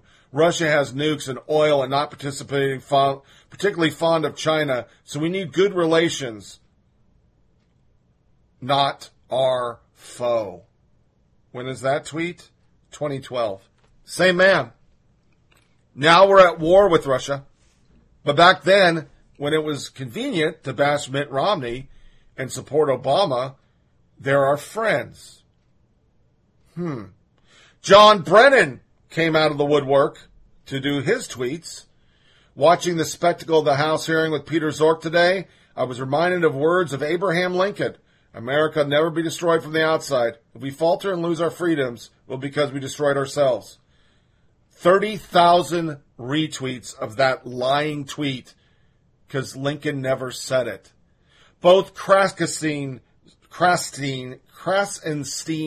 brothers lost their fucking minds over it. They work for CNN. Aaron Blank. Zork says his ignorant hillbilly texts were about the rivalry between Virginia Fairfax County and Loudoun County. Somebody says the ultimate irony of this text in his defense of it is that London County is one of, if not the wealthiest county in the U.S., with a median income of $115,000, which is higher than Fairfax County. It also is not exactly overrun with Trump's voters since HRC won it handily in 2016. CNN Representative Bonnie Watson Coleman tells her Republican colleagues that they should be thankful FBI agent Peter Zork. They should be applauding you, kissing you, and giving you all the awards because of you, but for you, we would have had a legitimate president elected. Legitimate president elected. New York Times supports savvy, reliable Zork against his Republican antagonizers. Multiple articles saying that he is a great guy. This is out close. A former Army officer, Mr. Zork, has worked at the FBI for more than 2 decades. He rose quickly through his ranks, earning a reputation within the Bureau as one of the most savvy and reliable counterintelligence agents ever. Ever. You know why they feel this way? December 5th, 2017, foreign policy article for Foreign Policy Magazine. Donald Trump is guilty. The only remaining question is what exactly is he guilty of? This is our media. This is our media. This is what they think. So when Democrats cheer an agent who's basically been relieved of his duties, when they ignore texts about how horrible Trump is and Trump voters and how we're going to stop the will of the people, they believe it's just, and they side with him on every network. What we don't know is why these two sides can't come together for you. They work for you. We asked all the big Republicans to come on who were big at the hearing today. None of them came on. They all went on Fox. We asked them all. We gave them the opportunity to make the case. They all went to the mothership. And as long as it continues that way, there can't be common ground. It shows you just what, well, that wasn't supposed to be the purpose of today's hearing, but that's what it turned into. Of course we know it's going to be partisan, but, I mean, this hyper-partisanship that we're in now is just really unprecedented and it's really unbelievable. I was embarrassed, actually, watching today. I was sitting there saying, Chris, this is who's running our country. What is going? Now we know why people want to vote the bums out. Well, you know, and you know what? That's the hope. The hope is that people will see this and say, we want better. No matter your stripe, right, left, or reasonable, that you make different choices based on what you're saying. But I do have to say, you know, we have to figure out what we're going to do. And I don't think the people in Washington, many of them did themselves a service today. What we saw on Capitol Hill today was nasty. A hearing that erupted into chaos from the very first question, a partisan bare-knuckle brawl, and battled FBI agent Peter Strzok going head-to-head with House Republicans well into the night, vigorously defending himself against attacks over his anti-Trump texts. Ladies and gentlemen, the Congress of the United States of America, our leaders, we voted them in. Playing politics and trying to discredit the Russia investigation just days before President Trump's face-to-face meeting with Vladimir Putin. One thing is for sure, if Russia intended to sow discord in this country, mission accomplished. So this is a day that arguably, in the minds of many, may have empowered Vladimir Putin.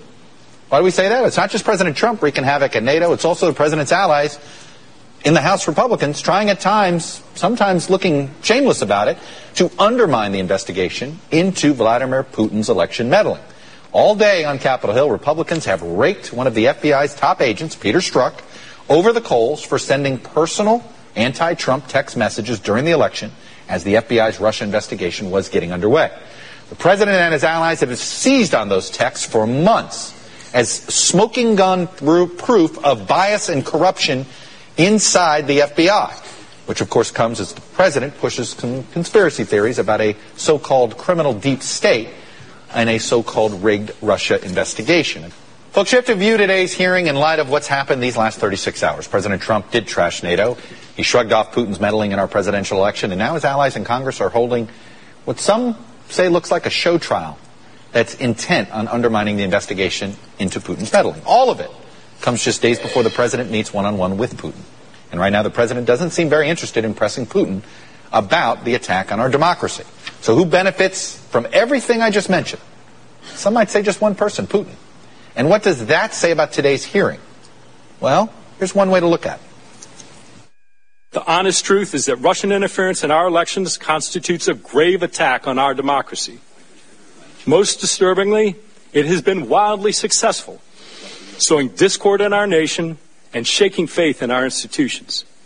I have the utmost respect for Congress's oversight role, but I strongly believe today's hearing is just another victory notch in Putin's belt and another milestone in our enemy's campaign to tear America apart. So I think it's remarkable that Strzok that is actually the most robust defense of the FBI that we've heard from a sitting official. I think that really was remarkable. Look, what he's trying to explain and what at least the Republicans on the committee sort of refused to acknowledge was that every person has political beliefs. Every person has political opinions.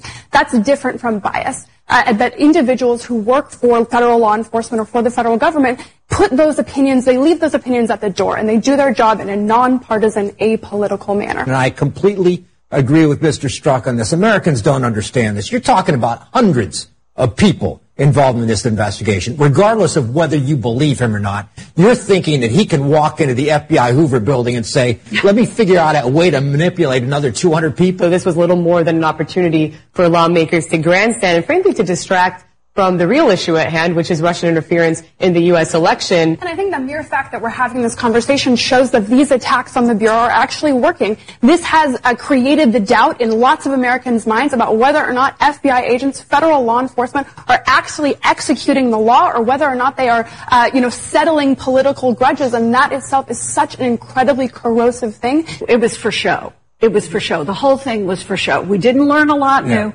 The whole thing was odious in a way. I think at the end of the day, if you can't defend on the facts, you try and discredit the investigation. If you can't discredit the investigation, you try and discredit the investigator. And this is sort of they're now trying to discredit Pete Strzok individually. Even that has failed. Although I do think that it has long-term harm to independent law enforcement in this country. And if the Russian intention was to sow dissent here in the United States, from their perspective, mission accomplished. We saw that underscored today. I just checked the latest numbers. Congress has a 19% approval rating. You could make an argument watching the last 3 or 4 hours of that exactly is the reason why. It was the worst behavior. It was like really watching something out of the 50s, out of the McCarthy era, where you see someone brought up, ordered to answer questions he can't possibly answer. It was really an appalling piece of behavior from the leadership of that committee. Well, I'm personally glad that Peter Strzok had an opportunity to talk publicly about this and so that the American people could see his professionalism as well as what I think is his integrity. He has been an outstanding FBI agent. The efforts by Congress to engage in this rigmarole designed to make political points at the expense of the FBI's credibility and the important work that they're doing here, I thought was a moment of embarrassment for this body. There's only one person who can sit and watch this travesty and enjoy it, and his name is Vladimir Putin. Vladimir Putin must be very happy, as well as Russian intelligence security services, because of the discord that's being sown in the halls of Congress here. And taking these cheap shots, and that's what I call them, cheap shots at Pete Strzok, I think were just unconscionable. I, once again, state, if Representative Cohen is reelected in the state of Tennessee, there's something wrong with those people. There's already a campaign to get him fucking evicted from his position. That statement was beyond the pale. Democrats cheering for a witness is beyond the pale. And this is why the American people look up at Washington and go, you're broke. You're all broke. How our government's not working was the perfect example was that hearing. We're doing a hearing of an individual that went way beyond his fucking purview as an FBI agent and was caught being political. If you think for a second, Democrats, if the shoe was turned and this was about Hillary, like the media was saying, NBC et al. Were going on ad nauseum over how the FBI was just a bunch of Republican shills trying to stop Hillary's election. Have you found tweets like, do you not think there would be hearings? Do you not think the media would be destroying Zork? You know it would. But now, because he's bashing Trump and you hate Trump, it's okie dokie. But that's part of the problem. Our media are not objective agents. They're just like him. Proof. YouTube starting a working group on journalistic expertise. Sorry, I cannot talk today. Guess who's on it? Vox, CNN, all lefties. There's no conservative media in there. There's no objective media in there. There's just left-leaning networks. And to close out and go into stats of the day, they're upset because Trump's talking about changing the paint scheme on Air Force One. Because a Democratic president, Kennedy was the first to have the plane, that became an issue this week. That's an issue. Changing paint. Welcome back to the Ingram Angle. Never Trump conservatives are becoming so marginalized they're resorting to utterly desperate tactics to avoid irrelevancy. Case in point, take a listen to author and columnist Max Boot, who I will say I've known for years and found before to be a thoughtful guy. He claims to still be a principled conservative, but listen. I devoutly hope that every single Republican running for election next November loses, because we cannot count on this Republican Party to hold the Donald Trumps of the world accountable. They have just shown that they have no willingness to uphold the Constitution and their oaths of office. So the only way we're going to get accountability in Washington is by electing Democrats. Whoa. These never-Trumpers may be even more hysterical than Democrats now. Joining us now to analyze is Howard Kurtz, the host of Media Buzz, airing Sundays at 11 a.m. Eastern, right here on the Fox News channel. Howard, thanks for being here. What do you make of the increasing rhetoric, anti-Trump rhetoric, from never-Trumpers? Well, I get that Max Boot and Steve Schmidt and George Will, who I've respected for years, are upset because they think that President Trump has ruined their vision of the GOP. But it's a bit hard to grasp how they are now openly rooting for Democrats, given that they've spent their whole careers opposing them as the party of big government, big spending, weak foreign policy, and it's hard not to notice, I'm not saying this is their motivation, but it's hard not to notice that these defections bring them favorable publicity, MSNBC contracts, and new respect from the left. Laura has said, part of the motivation is sort of this elitist, snobbish sense that they know what the Republican Party ought be, and now they don't have a seat at the table, so they're turning the table over. And again, as I said, I've known Max Boot, smart, thoughtful guy, and a lot of foreign policy stuff. But to say vote for Democrats, that's just I can't add it up. Well, I understand from their point of view. They're saying they still feel they're conservative and President Trump is taking the party in a different direction. That's fine.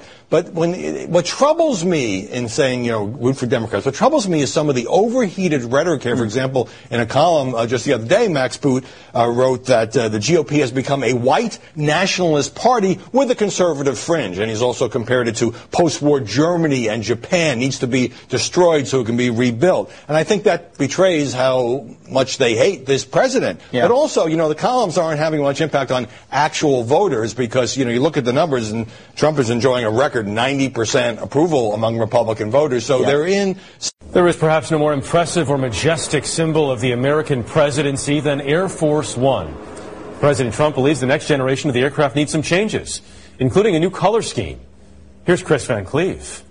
The blue and white 747, known to most as Air Force One, owes its iconic look to President John F. Kennedy and his wife Jackie. So Kennedy wanted an airplane that built the brand of the presidency. It's all part of this whole pattern of him trying to increase the visibility of the presidency as an active office and as a glamorous office, which he succeeded in doing. Ken Walsh wrote Air Force One, a history of the presidents and their planes. President Trump is perfectly willing to upend a lot of the norms of Washington and the conventions of Washington, and it appears that includes Air Force One. Shortly after taking office, Mr. Trump took the unusual step of personally negotiating with Boeing for two brand new 747s. Well, the plane is totally out of control. Going to be over $4 billion. It's for Air Force One program. They'll be delivered sometime after 2020, but may drop the iconic look for a new Trump-inspired red, white, and blue design.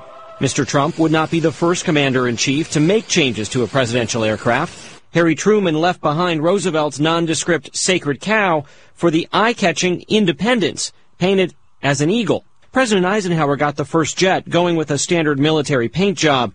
But every president since Kennedy has stayed with the look he created. It's just a concern that President Trump, the showman, is going to go too far with changing the look of this iconic plane that so many people are familiar with. And a lot of people wonder, why do it? Another of the reported changes, President Trump is considering a bigger, better presidential bed on board the new plane. The current bed has been compared to something like a futon.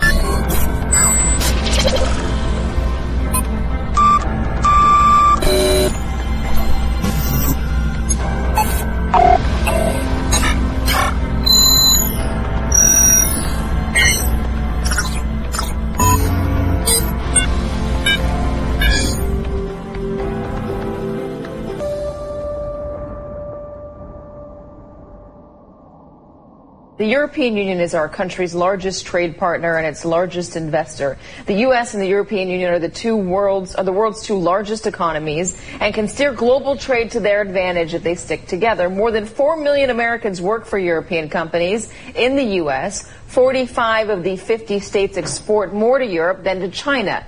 So if Donald Trump goes there and he starts angrily yelling at Germany, saying that they're beholden to Russia, etc. If he has this attitude, what is the risk of any of that stuff unraveling? Any of the economic ties? What are we going to see as consequences, real life consequences, now that the president has decided to take this tack? There are consequences. I mean, let's also go back to why the European Union itself was formed. It was formed in the aftermath of World War II, where there was a poisonous nationalism that caused 2 world wars in the 20th century that killed more than 100 million people. The EU was meant to get around and away from that toxic nationalism, right? But who's bringing it back? Donald Trump. America First is toxic nationalism. It is to the Europeans, and he's doing the bidding of Russia, which has always wanted to unravel the European Union, unravel NATO. Even in his wildest dreams, Vladimir Putin did never expect an American president to go to a NATO summit and harangue Germany publicly for being a client state of Russia.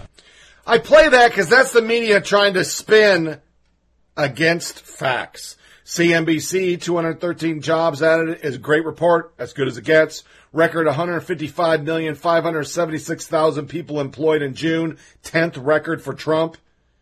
But Dems blast blooming job report, Trump worker agenda reckless. Nancy Pelosi, who will be our lighter fare today. The June job report shows what is at stake for the brewing storm of rising health costs, spiraling trade uncertainties, and an economy being hollowed out to enrich big corporations and the wealthiest 1%. Americans deserve better than the GOP's raw deal instead of the New Deal. After the U.S. Department of Labor released the latest jobs and unemployment number, DNC Chair and former Labor Secretary Tom Perez released the following statement. Oh, end of day, stock up on canned food. You fucking people are horrible. Twitter's also horrible. Reportedly suspended 70 million accounts in past 2 months. Problem is, 60% of them weren't bots. They were Republicans, conservative-leaning people all over the world. 60%. Immigration, top issue for U.S. voters. Economy, close second. Reuters ICE poll. And the sad thing is, they like the way Trump's handling it. It's not good for you, Dems. Baltimore cops stopped noticing crime after Freddie Gray incident. Officers were criticized for enforcing the law, so they stopped. A new report from USA Today suggests that Baltimore police officers stopped seeing crime after facing harsh criticism even from their own mayor following the 2015 death of a man in custody, Freddie Gray. And this is more of what we've already reported, but this is now showing that the number of field interviews, instances where the police approach someone for questioning, dropped 70%. Dispatch records show the number of suspected narcotic offenses police reported dropped 30%. The Baltimore Police Department acknowledged the change, but also say fewer people want to be out on the beat and that they're suffering from a shortage of patrol officers. Drug dealers now rule the street, and the murder rate has skyrocketed, and police hands are tied, they say. The report underscores a problem. Attorney General Jeff Sessions identified at the beginning of his own tenure that letting the ACLU run police departments has disastrous consequences, and that protests against police officers, the vast majority of whom do not engage in racial discrimination or violent behavior, makes America less safe. So now the liberal USA Today is bashing the cops once again. It's their fault for not doing their job. But if they do their job, you call them racist. Even if they're black, they're racist.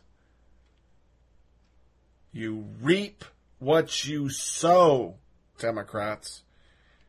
And that's our stats of the day. A music break, and we're going to go into some reviews. The first one, oh yeah, Tony watched Chappaquiddick.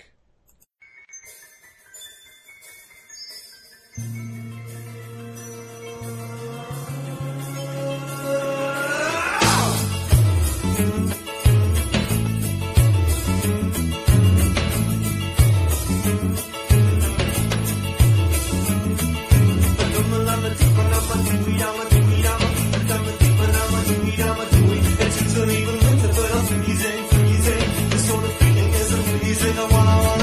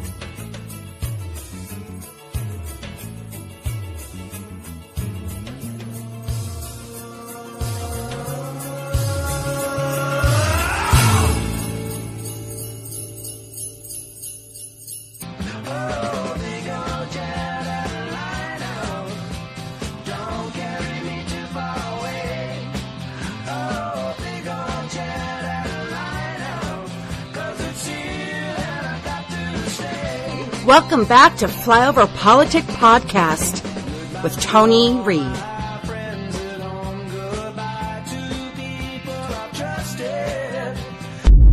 My dad once said to me,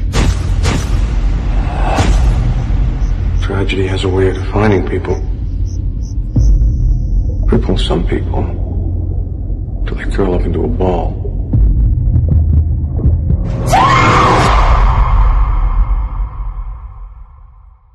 Oh my God, what have I done? Well, Mr. Kennedy? Mr. Kennedy. Dad? See, you're still the man with all the influence. What the hell happened, Teddy? It was an accident. I was driving. A story like this could dominate the headlines for weeks. Chief, we got a body. A dead body holds a lot of secrets. Those can be the difference between guilt and innocence. So we need to be in control of them.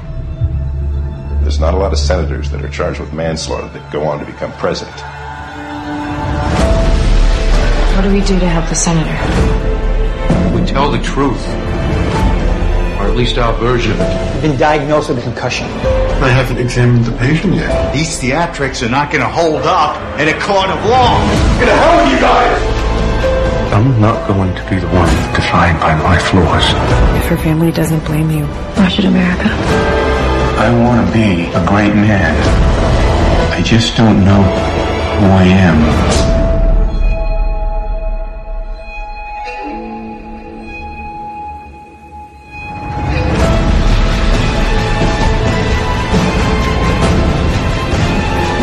This family perseveres. We have a true compass and we follow it. 5, 4, 3. Moses had a temper. Peter betrayed Jesus. I have Chappaquiddick. Moses had a temper, but he never left a girl at the bottom of the Red Sea.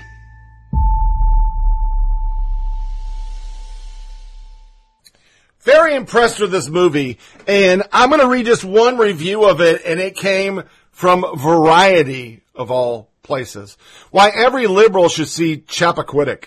In our noisy, toxically divided my way or the highway political culture, you're on one side or the other, and there's almost no middle ground left. No place where liberals and conservatives can overlap without feeling like they're betraying their own cause.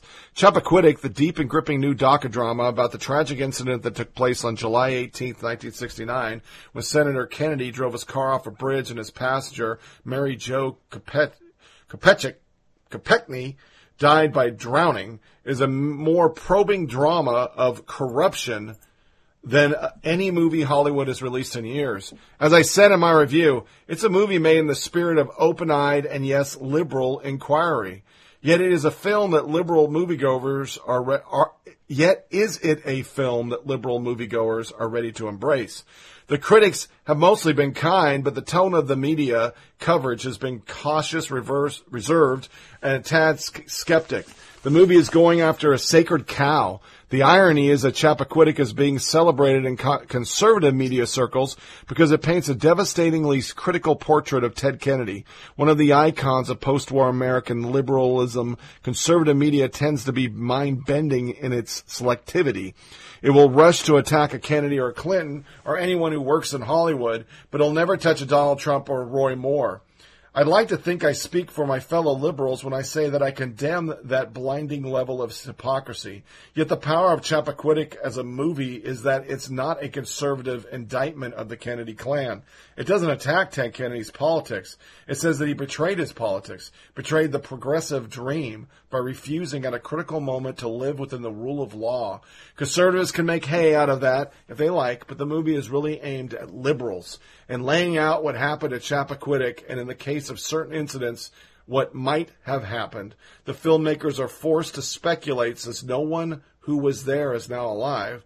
Chappaquiddick doesn't just reenact a legendary political scandal from 50 years ago. It throws down a gauntlet to contemporary liberal culture. The events of Chappaquiddick cast a looming shadow over Ted Kennedy's life and career, even though he went on to be one of the most diligent and ardent senators, he adds, because he doesn't want to get killed by the lefties. And the film, in taking the measure of his dishonesty in 1969, and asks, What is the legacy of dividing off the personal from the political?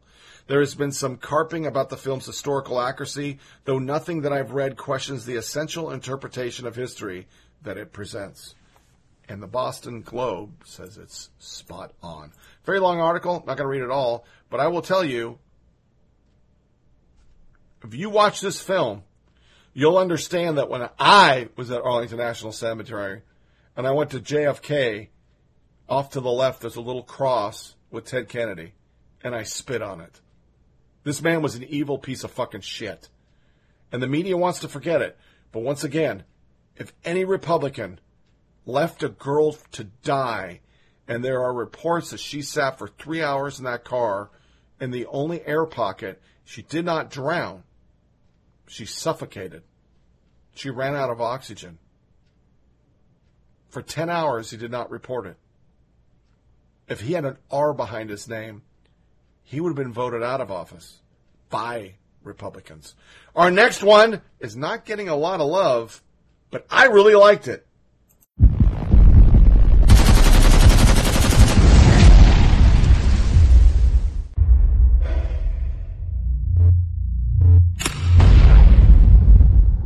FBI, show me your hands!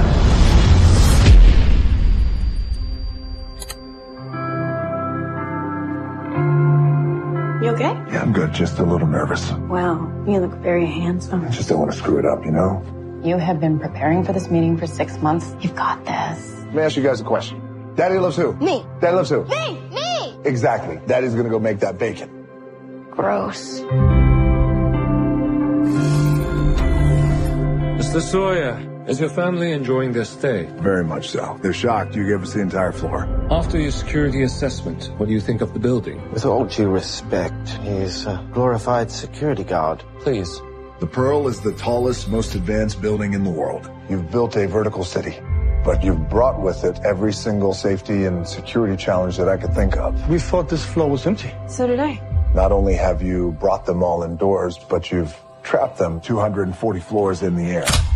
No one really knows what would happen if things go wrong. But I'm just a glorified security guard, so what the hell do I know anyway? What's going on? The 96th floor is on fire. You're gonna be just fine, I promise you that. No! Daddy! Tell me, how much do you love your family?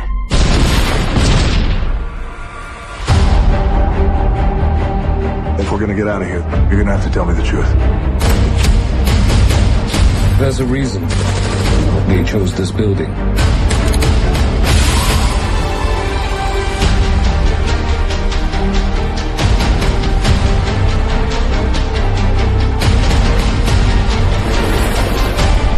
My family is the only thing that matters to me right now.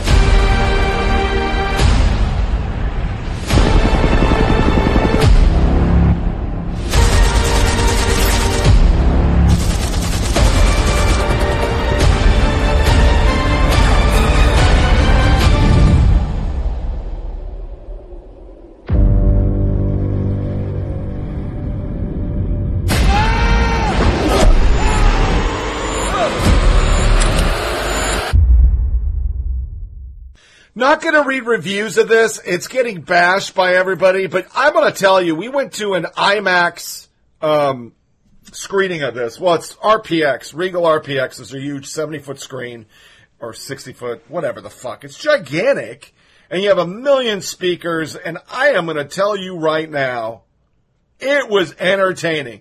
Granted, I did a review on my personal Facebook, and I said, you know, The Rock duct tapes his way through a movie, because he pretty much does. He uses duct tape for bandages, to Spider-Man on a window. There's a lot of implausible stuff, but if you really watch it and you have any kind of fear of height, you're going to shit your pants, because there's a couple scenes that are pretty amazing. And it's action-packed. I rated it a quarter sleeper. For those that follow me on my personal Facebook, I rate movies by how much my wife sleeps. So she only slept for 25 minutes in the beginning when they were setting up character development. It was kind of boring. And then she never slept again because there was so much action. I mean, you just go and you keep going, and it doesn't stop. And yes, the crane scene is fucking fantastic. It's a good scene. Would it happen? No. But it's pretty cool, all the same. So, go see Skyscraper. It's a great way to beat the heat. It's very entertaining. And other than, he's not an Arnold. The Rock can act. There was a couple times he showed emotion. I actually bought it. And at the end when he's almost crying with his kids, wow. I gotta say, The Rock is stretching his artistic boundaries, man. He is no longer Baywatch dude with some kick-ass graphics tattooed on his body. And our last one, I got this off eBay, bought it in a bidding war for $25. And I gotta admit, I'm already through, halfway through season 2. Pretty damn good. Are you ready for China Beach? Let's do it. We're going to get the reunion right now. It premiered 25 years ago right here on ABC.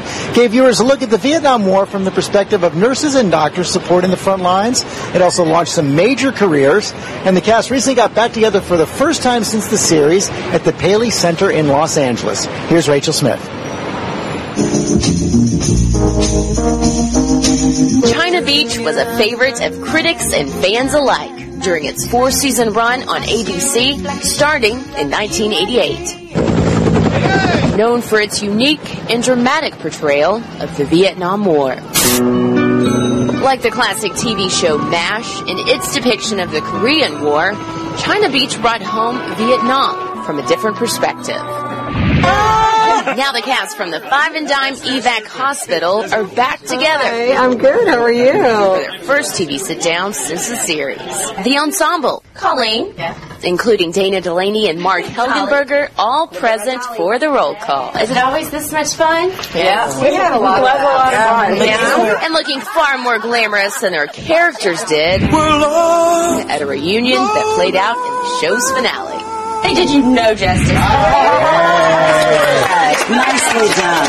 It doesn't seem like it's been that long, over 2 decades, It doesn't seem, when you say it like that, it's intimidating. It doesn't seem like that much time has gone by. Being together brought back some great memories. Lunches were pretty legendary. Yeah! Lunches were pretty legendary? Legendary. How so? People would come from the studio, everybody just to show up to the lunches. Yeah. It was the funniest group you've ever been around. Then we'd go out. The food was good. I think I ate twice.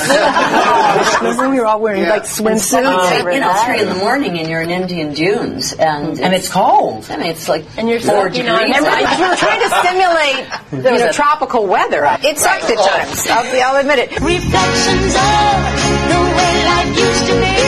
For me, at least, it was the first acting job where I really felt a responsibility. We felt like we were on a mission. Teresa over and patted me on the head. I'm hoping it's because I admitted to him recently. I was terrified. It was my first job. I was 23 years old. I didn't have a clue about what I was getting into. At the beginning of every season, we had like a boot camp where we would meet with the real vets, the nurses, the donut dollies, all the people who had actually been in Vietnam. And we were, I think, all sort of in shock and overwhelmed. Over the course of the show, we took over 500 veterans, and they were crucial to the authenticity that we were trying for, the reality.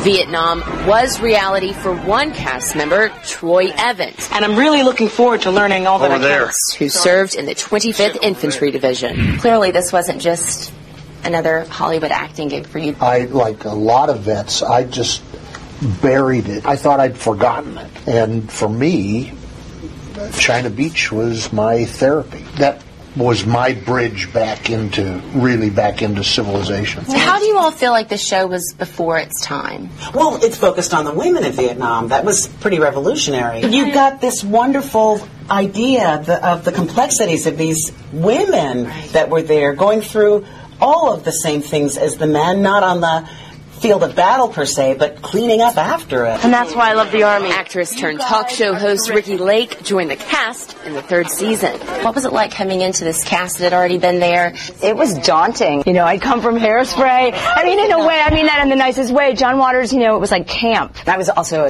very starstruck with these talented actors. So, I'm still starstruck by Dana. What was the proudest moment that you recall that the show achieved, be it on or off screen? that'll never be forgotten. A woman 2 weeks ago just said, "Oh my God, you're on China Beach," and I kept thinking, yes, I was. Yes, I was. What's coming back to you right now is John? Oh, I'm always so loath to talk about it because, again, Troy was there. We weren't in Vietnam. And I just feel like I'm an actor, but I just feel so honored that we got to tell some stories that, the people who can talk. So I'm just really proud to have been part of it. For Good Morning America, Rachel Smith, ABC News, Los Angeles. A little emotion there for Dana Delany in China Beach. The complete season 1 comes out tomorrow with all 8 episodes and a whole... This is a very groundbreaking series and was done from the woman's perspective, but 25 years later watching it, and now it's 30, because I think it was 2012, was, it's more than that. I mean, it's an old show. I didn't watch it as a kid because I didn't watch Army shows because I was in the fucking Army, so it was kind of something I didn't like watching. It's kind of like if you're a fisherman, you don't fish on your off time. But give it a watch. I have to admit that this is pretty moving. It's liberal and it's anti-war, but that's, Vietnam. But I think it did a good job for Vietnam vets of kind of giving them some props, helping everybody deal with it. I've read a lot of the testimonials of people that watched this show and came to grips with some of their problems. But it delves into a subject that you don't hear about. You hear about the guy who was the ranger and killed everybody with a fucking toothpick and a fucking Swiss Army knife and has PTSD. You don't hear about the doctors and the nurses and the medics. And something we don't do anymore, the donut dollies that were out there from the Red Cross and got caught up in shit. There's a show where one of them dies, and there were 3 killed and an undetermined number of female American citizens that were over there helping that died during the war. So, great show. I think it's well worth a binge if you're bored. You want to go back. We've been going way back. I'm not doing a review on the Waltons. We're watching the Waltons all 6 seasons. And it's sappy.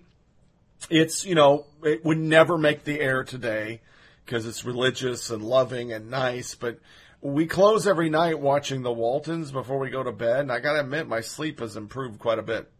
It's a happy show with happy people. They're smiling. And it has a moral every time. And I do believe if there was more Walton Mountain in this world, we'd probably be a better world. But there's more Manhattan, and that's probably bad.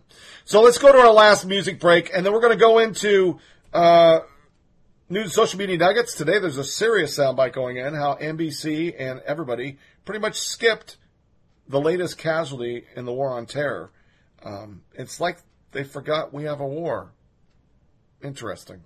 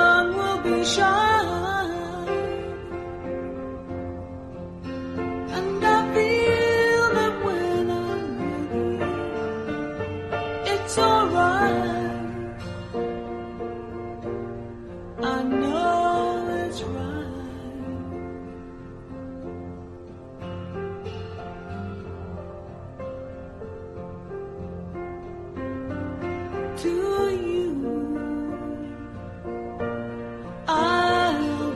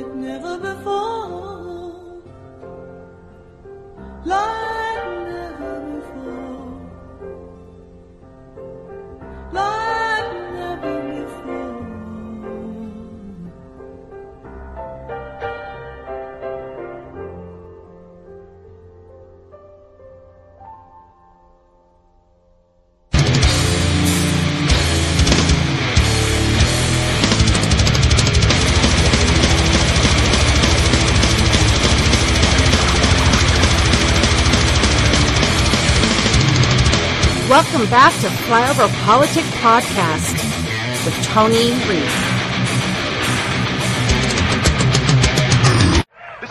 This is something, man. This is our generation, man. All you people, we're all together, man. It's groovy. And dig yourselves, because it's really groovy.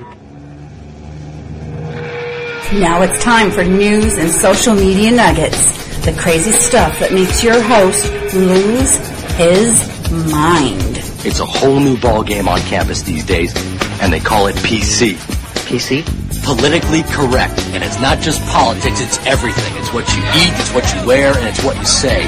If you don't watch yourself, you can get in a buttload of trouble. For instance, see these girls? Yeah. No, you don't. Those are women. You call them girls, and they'll pop your figs. Save the whales.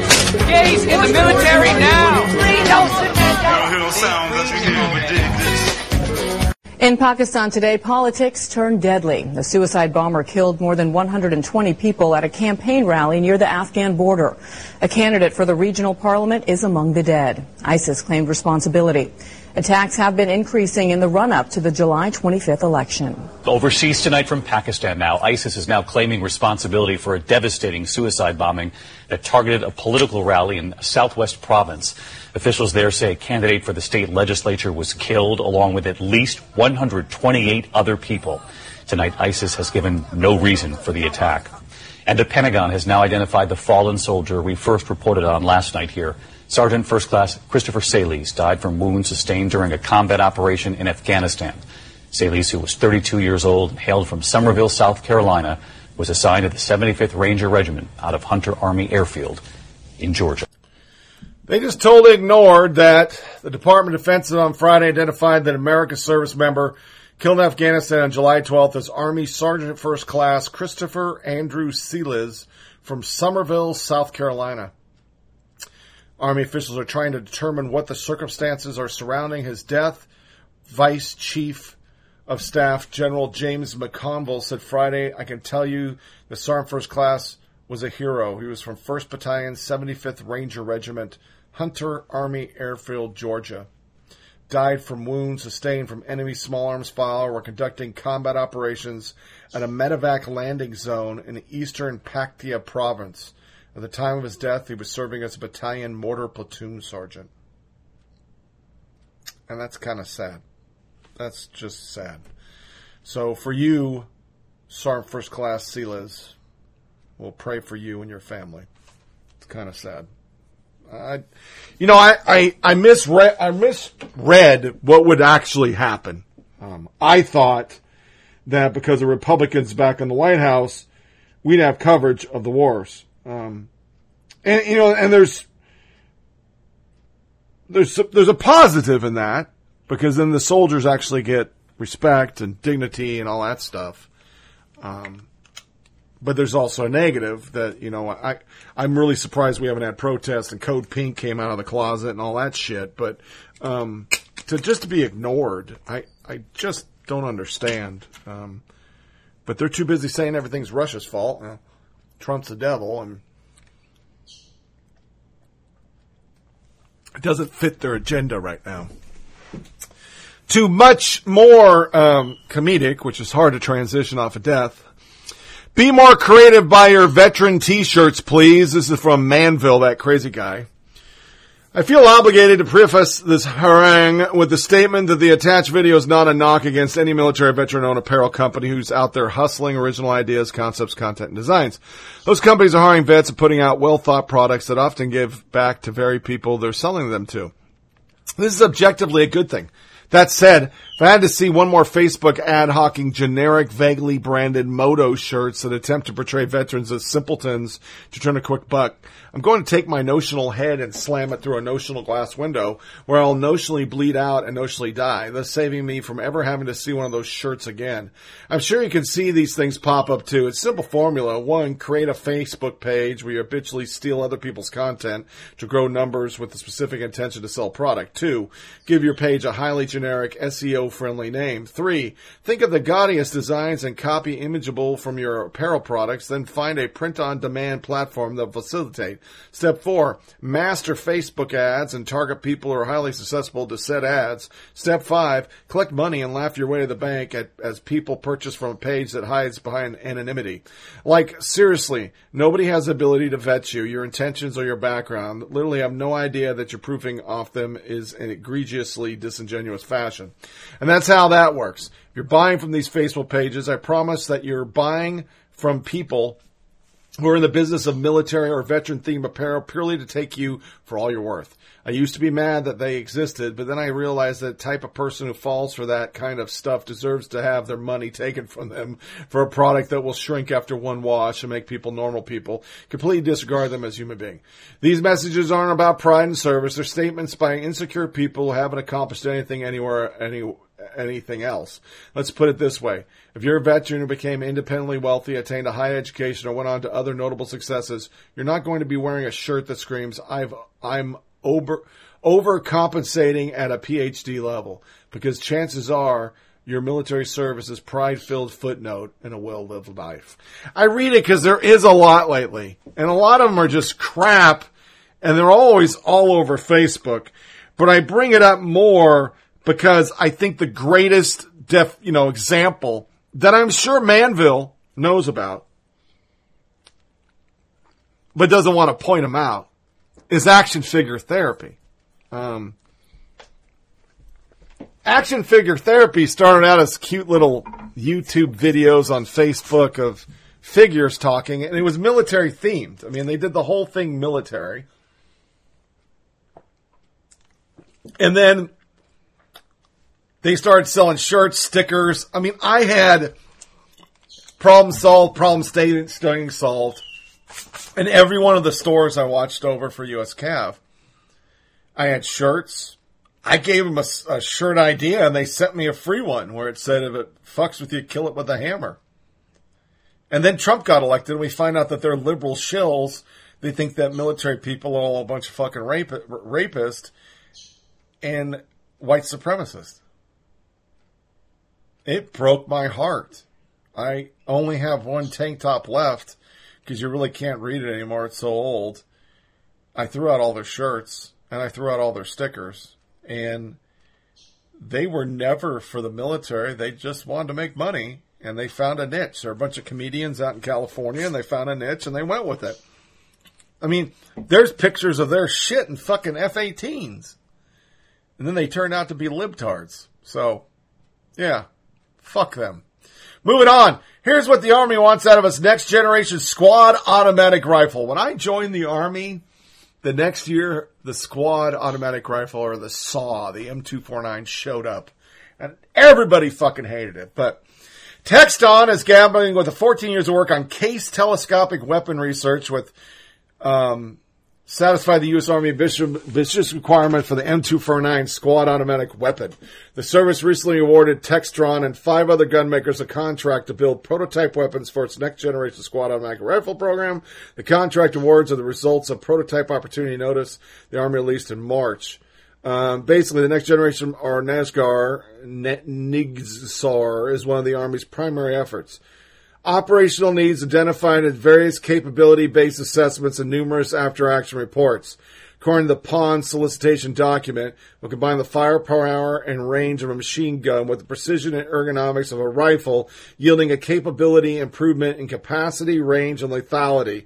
The one will be lightweight and fire lightweight ammunition, improving soldiers' mobility. Basically, here's the stats for the Army geeks out there. The Army wants a prototype weapon including sling, bipod, and suppressor to weigh no more than 12 pounds and have a maximum length of 35 inches, according to the document. The weapon must have a sustained rate of fire of 60 rounds per minute for 15 minutes without requiring barrel change, which is going to be hard to do. Under the weapon control requirement, a soldier fires standing with an optic at 50 meters.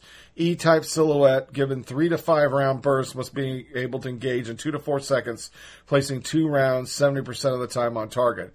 The Army also wants ammunition to weigh 20% less. And these Textron cats have futuristic cartridges that are right down the no brass. So we'll see. They have a long time to do this, so we won't be talking about this for some time, but it'll be interesting to see. That, the saw was a great weapon in the beginning. It did give you kind of like a bar effect, but you had to use nut bags, only 100 rounds, it's gone, barrel changes, the weight. It's not practical for light infantry, it's just not. We always used to say it'd be just better to get a fucking M4 on full auto and get a fucking drum or something. I don't know. Something had to be better than lugging that fucking shit all over the place. So, be good to see a change in weaponry, because it's been a while, and I'm still following the new AR platform, where they're talking about going 6.8 millimeter or something like that. It'll be neat to see some upgrades. It's been a long time. So let's go into our college crazy, and we're going to start with a soundbite. A cis person has been cast in a trans role again. The latest in this age-old casting trend is Scarlett Johansson, who's reuniting with her Ghost in the Shell director to, once again, erase a marginalized community. She'll play Dante Tex Gill, a real-life trans man and massage parlor owner in the movie Rub and Tug. A cis person in a trans role is and always has been a problem. Allow me, a trans person and culture critic, to break down why. For one, it deprives trans actors of work. Cis actors have far more advantages and access in Hollywood than trans folks do. There's no shortage of unbelievably talented trans actors who never get the chance to play or even audition for trans parts that go directly to more famous cis leads. But there's another huge reason cis people shouldn't play trans, especially right now. It has harmful consequences in the real world, where trans and non-binary people don't have the same legal protections and human rights as cis people, and where trans, especially trans women of color, are murdered at increasing rates, often because of the way media misrepresents them. When cis people play trans characters, it sends the message that being trans is just a performance. When Maine and Jared Leto and Jeffrey Tambor play these parts, it tells audiences that trans women are just men in dresses, which of course they're not. A brief look at Hollywood history shows that transmasculine people like me rarely, if ever, get represented on screen. And when we do, it's Hilary Swank and Daniela C. and Scarlett Johansson and Rachel Weisz. They get to portray us. Cis women in those roles suggest trans men are just butch women disguised as men. And that's not true. Cis actors playing us delegitimizes our identity, reduces us to dangerous stereotypes, and fails to capture the nuance and truth of who we are.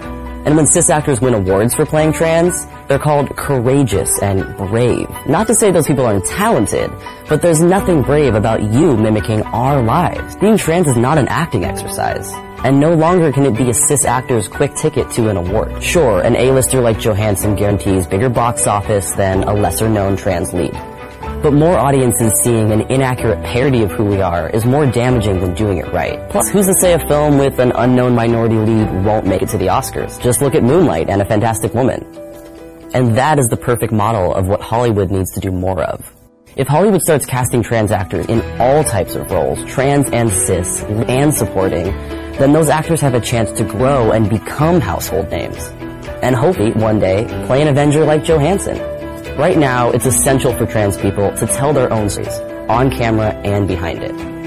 To all the cis actors out there, like Johansson, now is to use your platform to elevate us. These fucking people, first and foremost, cis is such a negative smear of normal people. And I was talking to the wife the other day, and I went, why don't we get to have a smear? I mean, I can't smear anybody. As a white male, I can't even say anything. I remember working someplace, and there was a lady who didn't know how to use computers. And she looked like Zoolander. And in the middle of it, I was going to call her a fucking monkey, but she was mixed race, dark complected. I knew I couldn't say that, but the monkey would have been the Zoolander monkey, because that's exactly what she looked like. But I caught myself and I said mucka, and mucka became N-word, and I was a racist. But every time I hear these fucking, whatever the fuck they are, cis person. Another guy, Daniela, I guess it's a girl, sorry. Daniela Greenbaum, I believe female actors can play men and trans men. This is not that apparently controversial view that inspired VI to take down my piece. I've resigned from Business Insider. She was forced to leave because this crowd of weirdos went crazy over it, And yeah, Scarlett Johansson, an Uber lib, who's on their team and was on stage talking eloquently during the Women's March about how trans women of color and all that bullshit. She's not playing the part anymore. Not happening. Can't have it. Got to have a trans person playing a trans person. When only trans people are going to go watch it, I guess it's cool, but I don't fucking understand the outrage. You people are prejudiced against straight people. Isn't that what you cry about us? But the media's all in on this. Media praise male Miss Universe contest. I'm not reading this shit. I'm not reading it. But if she's Miss Universe, the Miss part's kind of important. That's just me. I'm just a normal guy. I'm a cis-normative person. Sorry about that. But I don't think you can be a girl for a pageant. There's a Mr. America. Go fucking hit a weight room, you fucking freak. Anyway, I guess that was pretty bad. Which brings me to the most important part. I'm going to skip there's another one. Transgender woman is all butthurt because she was asked for an ID card to use a restroom in a DC restaurant because they don't have straight up, non-trans fucking bathrooms. They just don't have it. And she's like going fucking shit crazy over this stuff. Huge articles all over the place, and I just stare at it like, whoa. No. Obama's not president anymore. Companies have the right to make the shitter male or female, or do the dual symbol or whatever the fuck they want. That's their business. But my Starbucks in town, which is pretty fucking liberal, yeah, they have male and female. So you might want to start protesting them motherfuckers. But it brings me to the most disturbing thing, and I could have done it in stats, but it's just disturbing for me. Only 2/3 of Generation Z identify as exclusively heterosexual. 66% of young people between 16 and 22 are exclusively heterosexual, the lowest figure of any generation. Once again, Saul Alinsky. It's not because they really believe this shit. They're being pushed and brainwashed into believing this shit, and it's another way to get attention. So these kids are all thinking, well, no, I might fuck a goat. Yeah. That'd be cool. What the fuck is wrong with you people? Which brings me to the next one. Left's insanity. Crisis at the border. Trans women hardest hit. That's actually an article. And let me read a little something like this. It's from Jezebel. Prachi Gupta has switched the Border Crisis-O-Matic special pleading dial to LGBT and fired it up. It seems that trans women are afraid to sneak across the U.S. border, and that's a bad thing. Gupta introduced her subject with a sentence whose length is matched only by its hysteria. As the Trump administration leans into its mission to find new horrific ways to terrorize immigrants, many LGBTQ migrants, particularly trans women fleeing violence in Central America, are faced with an impossible choice. Remain in the country where they face violence and abuse, or cross the U.S., where they may be denied asylum and face additional violence. That is one sentence. I guess at Jezebel, English is not something you really need to fucking worry about. What is next, folks? Later on in the article, they break this shit down. Half the women in detention were placed in solitary confinement, which is another form of abuse. Our immigration personnel are so benign, they haven't figured out a special treatment required for 0.4% of the people they encounter. It's down now. So as they're saying it's going up, and every stat I was giving you last year was 5.7 and 0.7%. New surveys are showing it at 4.5 and 0.7%. Yes, we need to worry about 0.4% of a population of people who have a fucking mental disability and they don't know what sex they are.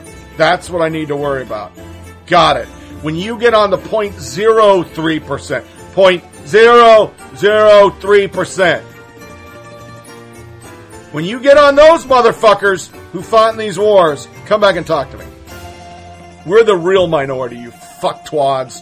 To college. Desecrated American flag moved after campus reform reporting.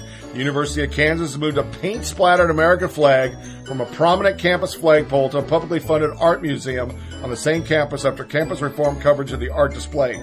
Chancellor Doug Geroyd cited safety concerns in a statement explaining the move, but KU students and Navy veteran Ian Appling told Campus Reform that the excuse is just a smokescreen to deflect the blame. Safety. We disgraced the flag. Those people are crazy. Yeah. Good for you. You're in the wrong place, KU students. That's not where you fuck with the flag. Sorry. Go to fucking New York. They take shits on them. Go to Portland. They burn them and take shits. Portland, Oregon. Yeah, they burn and shit on flags. So it's all the rage. Student expelled after photo deemed discriminatory harassment. It was in Marquette. It shows a person running and people throwing rocks at him. It's stick figures. They called it harassment. I am still trying to figure out what's wrong with this picture. But yeah, that's good. AAUP calls campus free speech bills a right-wing conspiracy. Yeah, got that from Hillary. American Association of University Professors, which has chapters on more than 500 campuses, is calling on its members to fight against the legislation designed to protect free speech on college campuses. According to the AAUP, bills mandating penalties for infringing on free speech or forbidding the cancellation of controversial speakers are actually part of a right-wing effort to disempower public higher education. Yeah. No other views. It's not about free speech. It's about politics. They want to be able to have people come on the campus and brainwash people to right wing. What's wrong with that? You brainwash them every day with left wing. I mean, come on. Portland State seeking professor with commitment to abortion rights. Portland State University is seeking to hire a women's studies professor with a history of feminist activism on issues like reproductive justice. Although advocates of reproductive justice make clear that expanding access to abortion is their primary concern, Portland State insists that the new hire would not be required to support abortion rights. Yeah. Really. You're lying. We know you're lying. Shut the fuck up. Then there's Starbucks. Starbucks employee fired after mocking stuttering customer. I guess that whole sensitivity training, which was really anti-white, anti-police training, didn't work. Starbucks says an employee in Philadelphia has been fired after reportedly mocking a customer with a stutter. The coffee chain says the behavior does not reflect the experience customers should have. An employee is no longer with Starbucks. A person on Facebook posted Sunday that his friend stuttered when giving his name, that the barista made light of it verbally and then spelled the name with extra letters. Yeah. I bet she was a liberal. Hypocrites. Liberal magazines funded far more than conservatives. It's graphically higher. Graphically. And most of the liberal magazines get non-profit donations. So, The world's fucked up. New young adult show on Netflix. A bundle of bad messages. Kiss Me First, which is new to American audience on Netflix, but originally premiered back in April in the UK, is a bizarre story of young adults. If it's not appalling numbers of references to anal sex, it's the borderline encouragement of suicide or the overall idea that nothing matters because lunatics are in charge now.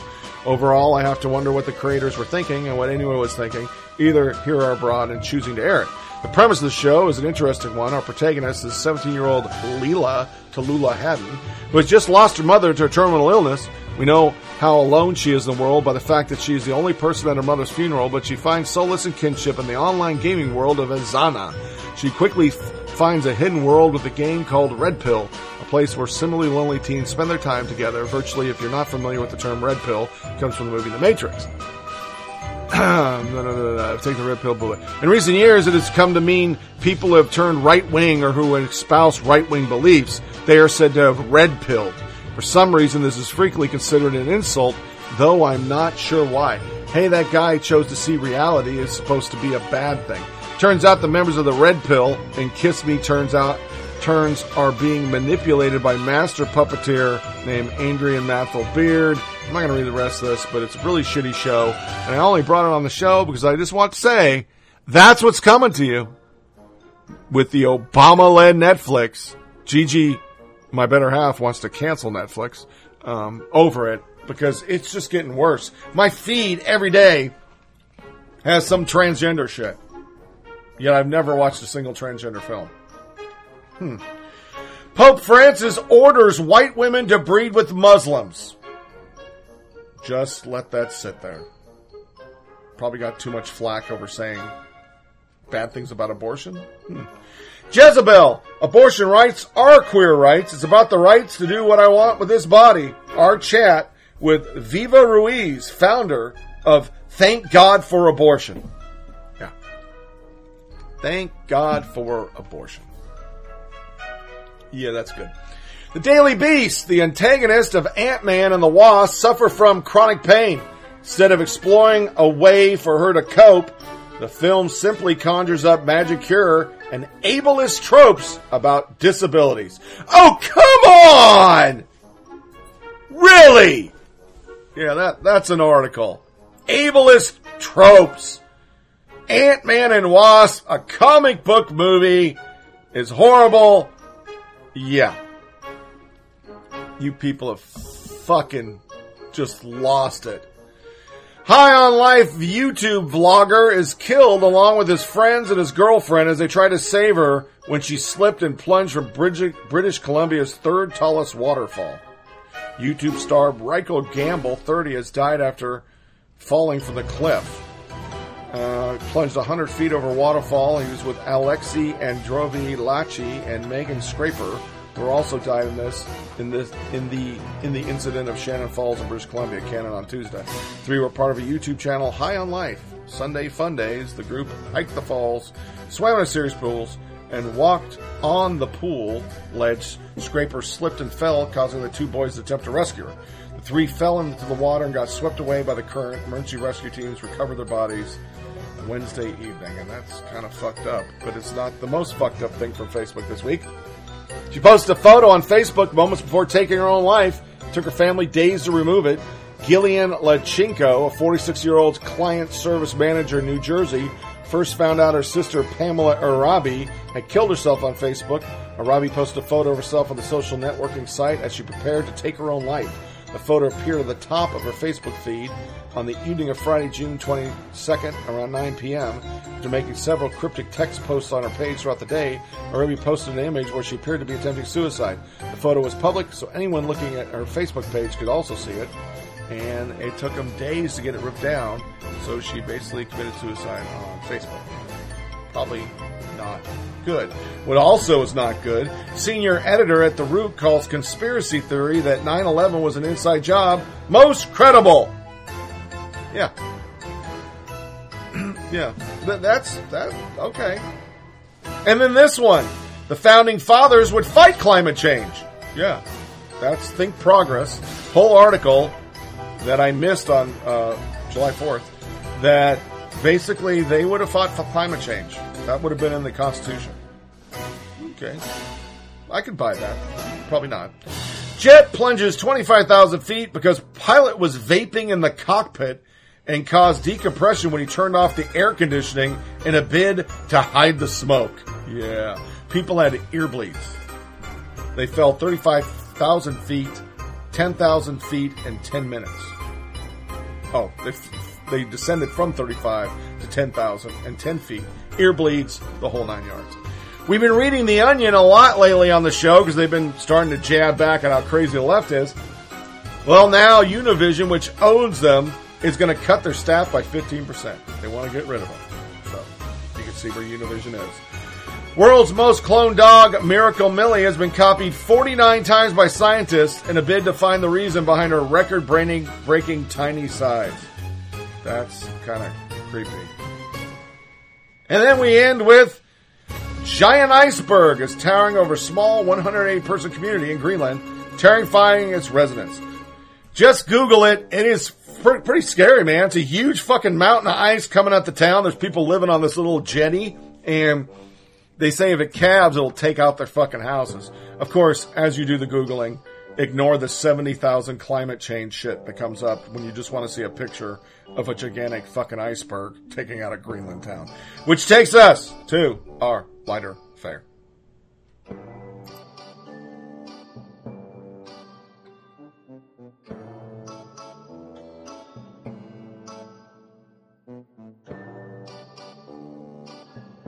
his kowtowing to the president, effectively saying from the GOP tax scam for the rich that added up to $2 trillion or more. The president said he was going to move for negotiation. I'm going to negotiate, what was it? Like crazy. Families across America are getting a raw deal from the Republicans. Democrats are proposing a better deal. To use our leverage to free the prisoners arrested at Tiananmen Square, instead of empowering the Chinese in this case, instead of empowering the Chinese to hurt our industries. It's 80% of our products going into China. It's just wrong. But all of the behavior of the president this week, as a continuation of his behavior before, begs the question that I have asked for 18 months. What do the Russians have on Donald Trump, politically, financially, and personally? Protecting the Affordable Care Act and addressing some dangers that the court might present on that score. And again, strengthening. It's to build our infrastructure. That is the future Speaker of the House, if you ask the media and Democrats, because there's going to be a blue wave and Trump's going to get wiped out and everybody's going to get wiped out. No Republicans will ever be elected anywhere, because that's what they say all the time.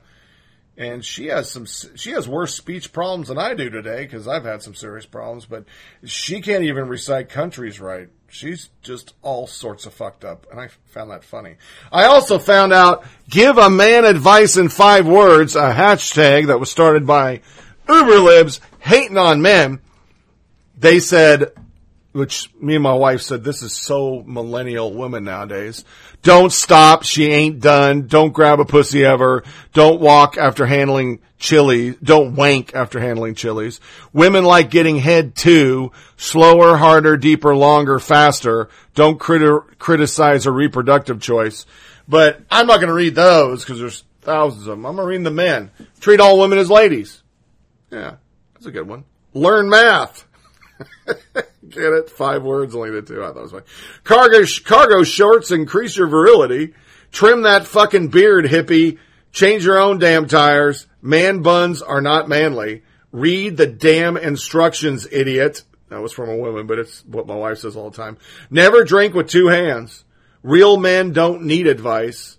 Karaoke won't get you laid, but my favorite, don't accept 5-word advice, which I thought was pretty poignant, because whoever came up with that, why would you go with 5-word advice? Then there was a really funny one. Anton Rubachinki tweeted this: I live in constant fear that Trump will deport my Latina mother-in-law who lives at 1837 3rd Street, LA 90023. Blue House. She gets off work at 6. Yeah, I thought that was funny. And then we're going to close with a new segment I'm going to do in our lighter fare and try to lighten things up, because it's been pretty serious. And I promise Friday's podcast will be a little shorter and less serious. I got to just hit some of the Putin shit, and then I'm going to move on. We're going to learn how to curse in Korean. So here's our first installment in cursing in Korean. Let's learn how to say bitch or son of a bitch.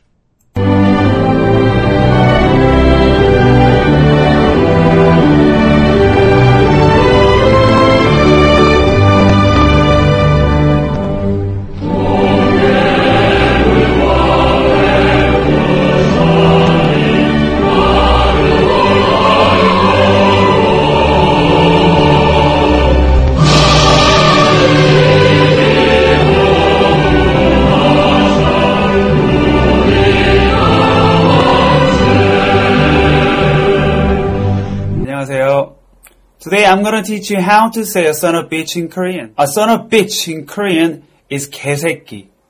개 means a dog and 새끼 means a baby. Listen to me carefully and repeat after me. 개새끼. 개새끼. Here is an example. You son of bitch. 개새끼야. You son of bitch. 개새끼야. Thanks for listening. Please subscribe and like it. Thank you. Have a good day. 좋은 하루 되세요. We're going to start with Korean, move into Spanish. Who knows? Let's learn how to curse in other languages. It'll definitely spice up your life. Because I got to admit, I've been in a lot of places in the world, and all I remember is curse words. So I want to share that with you as a public service. So this wraps up another episode of Flyover Politics Podcast. Please feel free to share this with your family and friends, and send comments or suggestions by emailing foppodcast@gmail.com. foppodcast@gmail.com. You can get the show on SoundCloud, Podcast Addict, TuneIn Radio, Google Play, iTunes, Blueberry, and Stitcher. Remember, check out the Flyover Politics webpage at foppodcast.com, foppodcast.com, to see links to feeds for the show, links to your Facebook page, and to email us. There you'll also see links to every episode on the episode release page and my blog on the blog page. Our next podcast, as stated, will be Friday, the 20th of July, year of our Lord 2018. Until then, have an enjoyable week. I apologize for the break, but I'll get back on it and get more productive in my podcasting. Remember to shut off all your communication devices, computers, bullshit. Don't give the spend time with your family, because you're going to regret it. When all your little kids go away or somebody passes on, you're going to wish you weren't dicking around on Facebook and you'd actually listen to what they're saying. As always, thanks for listening, and take care. Thanks for listening to this episode of Flyover Politics Podcast. Remember to check out our website at foppodcast.com.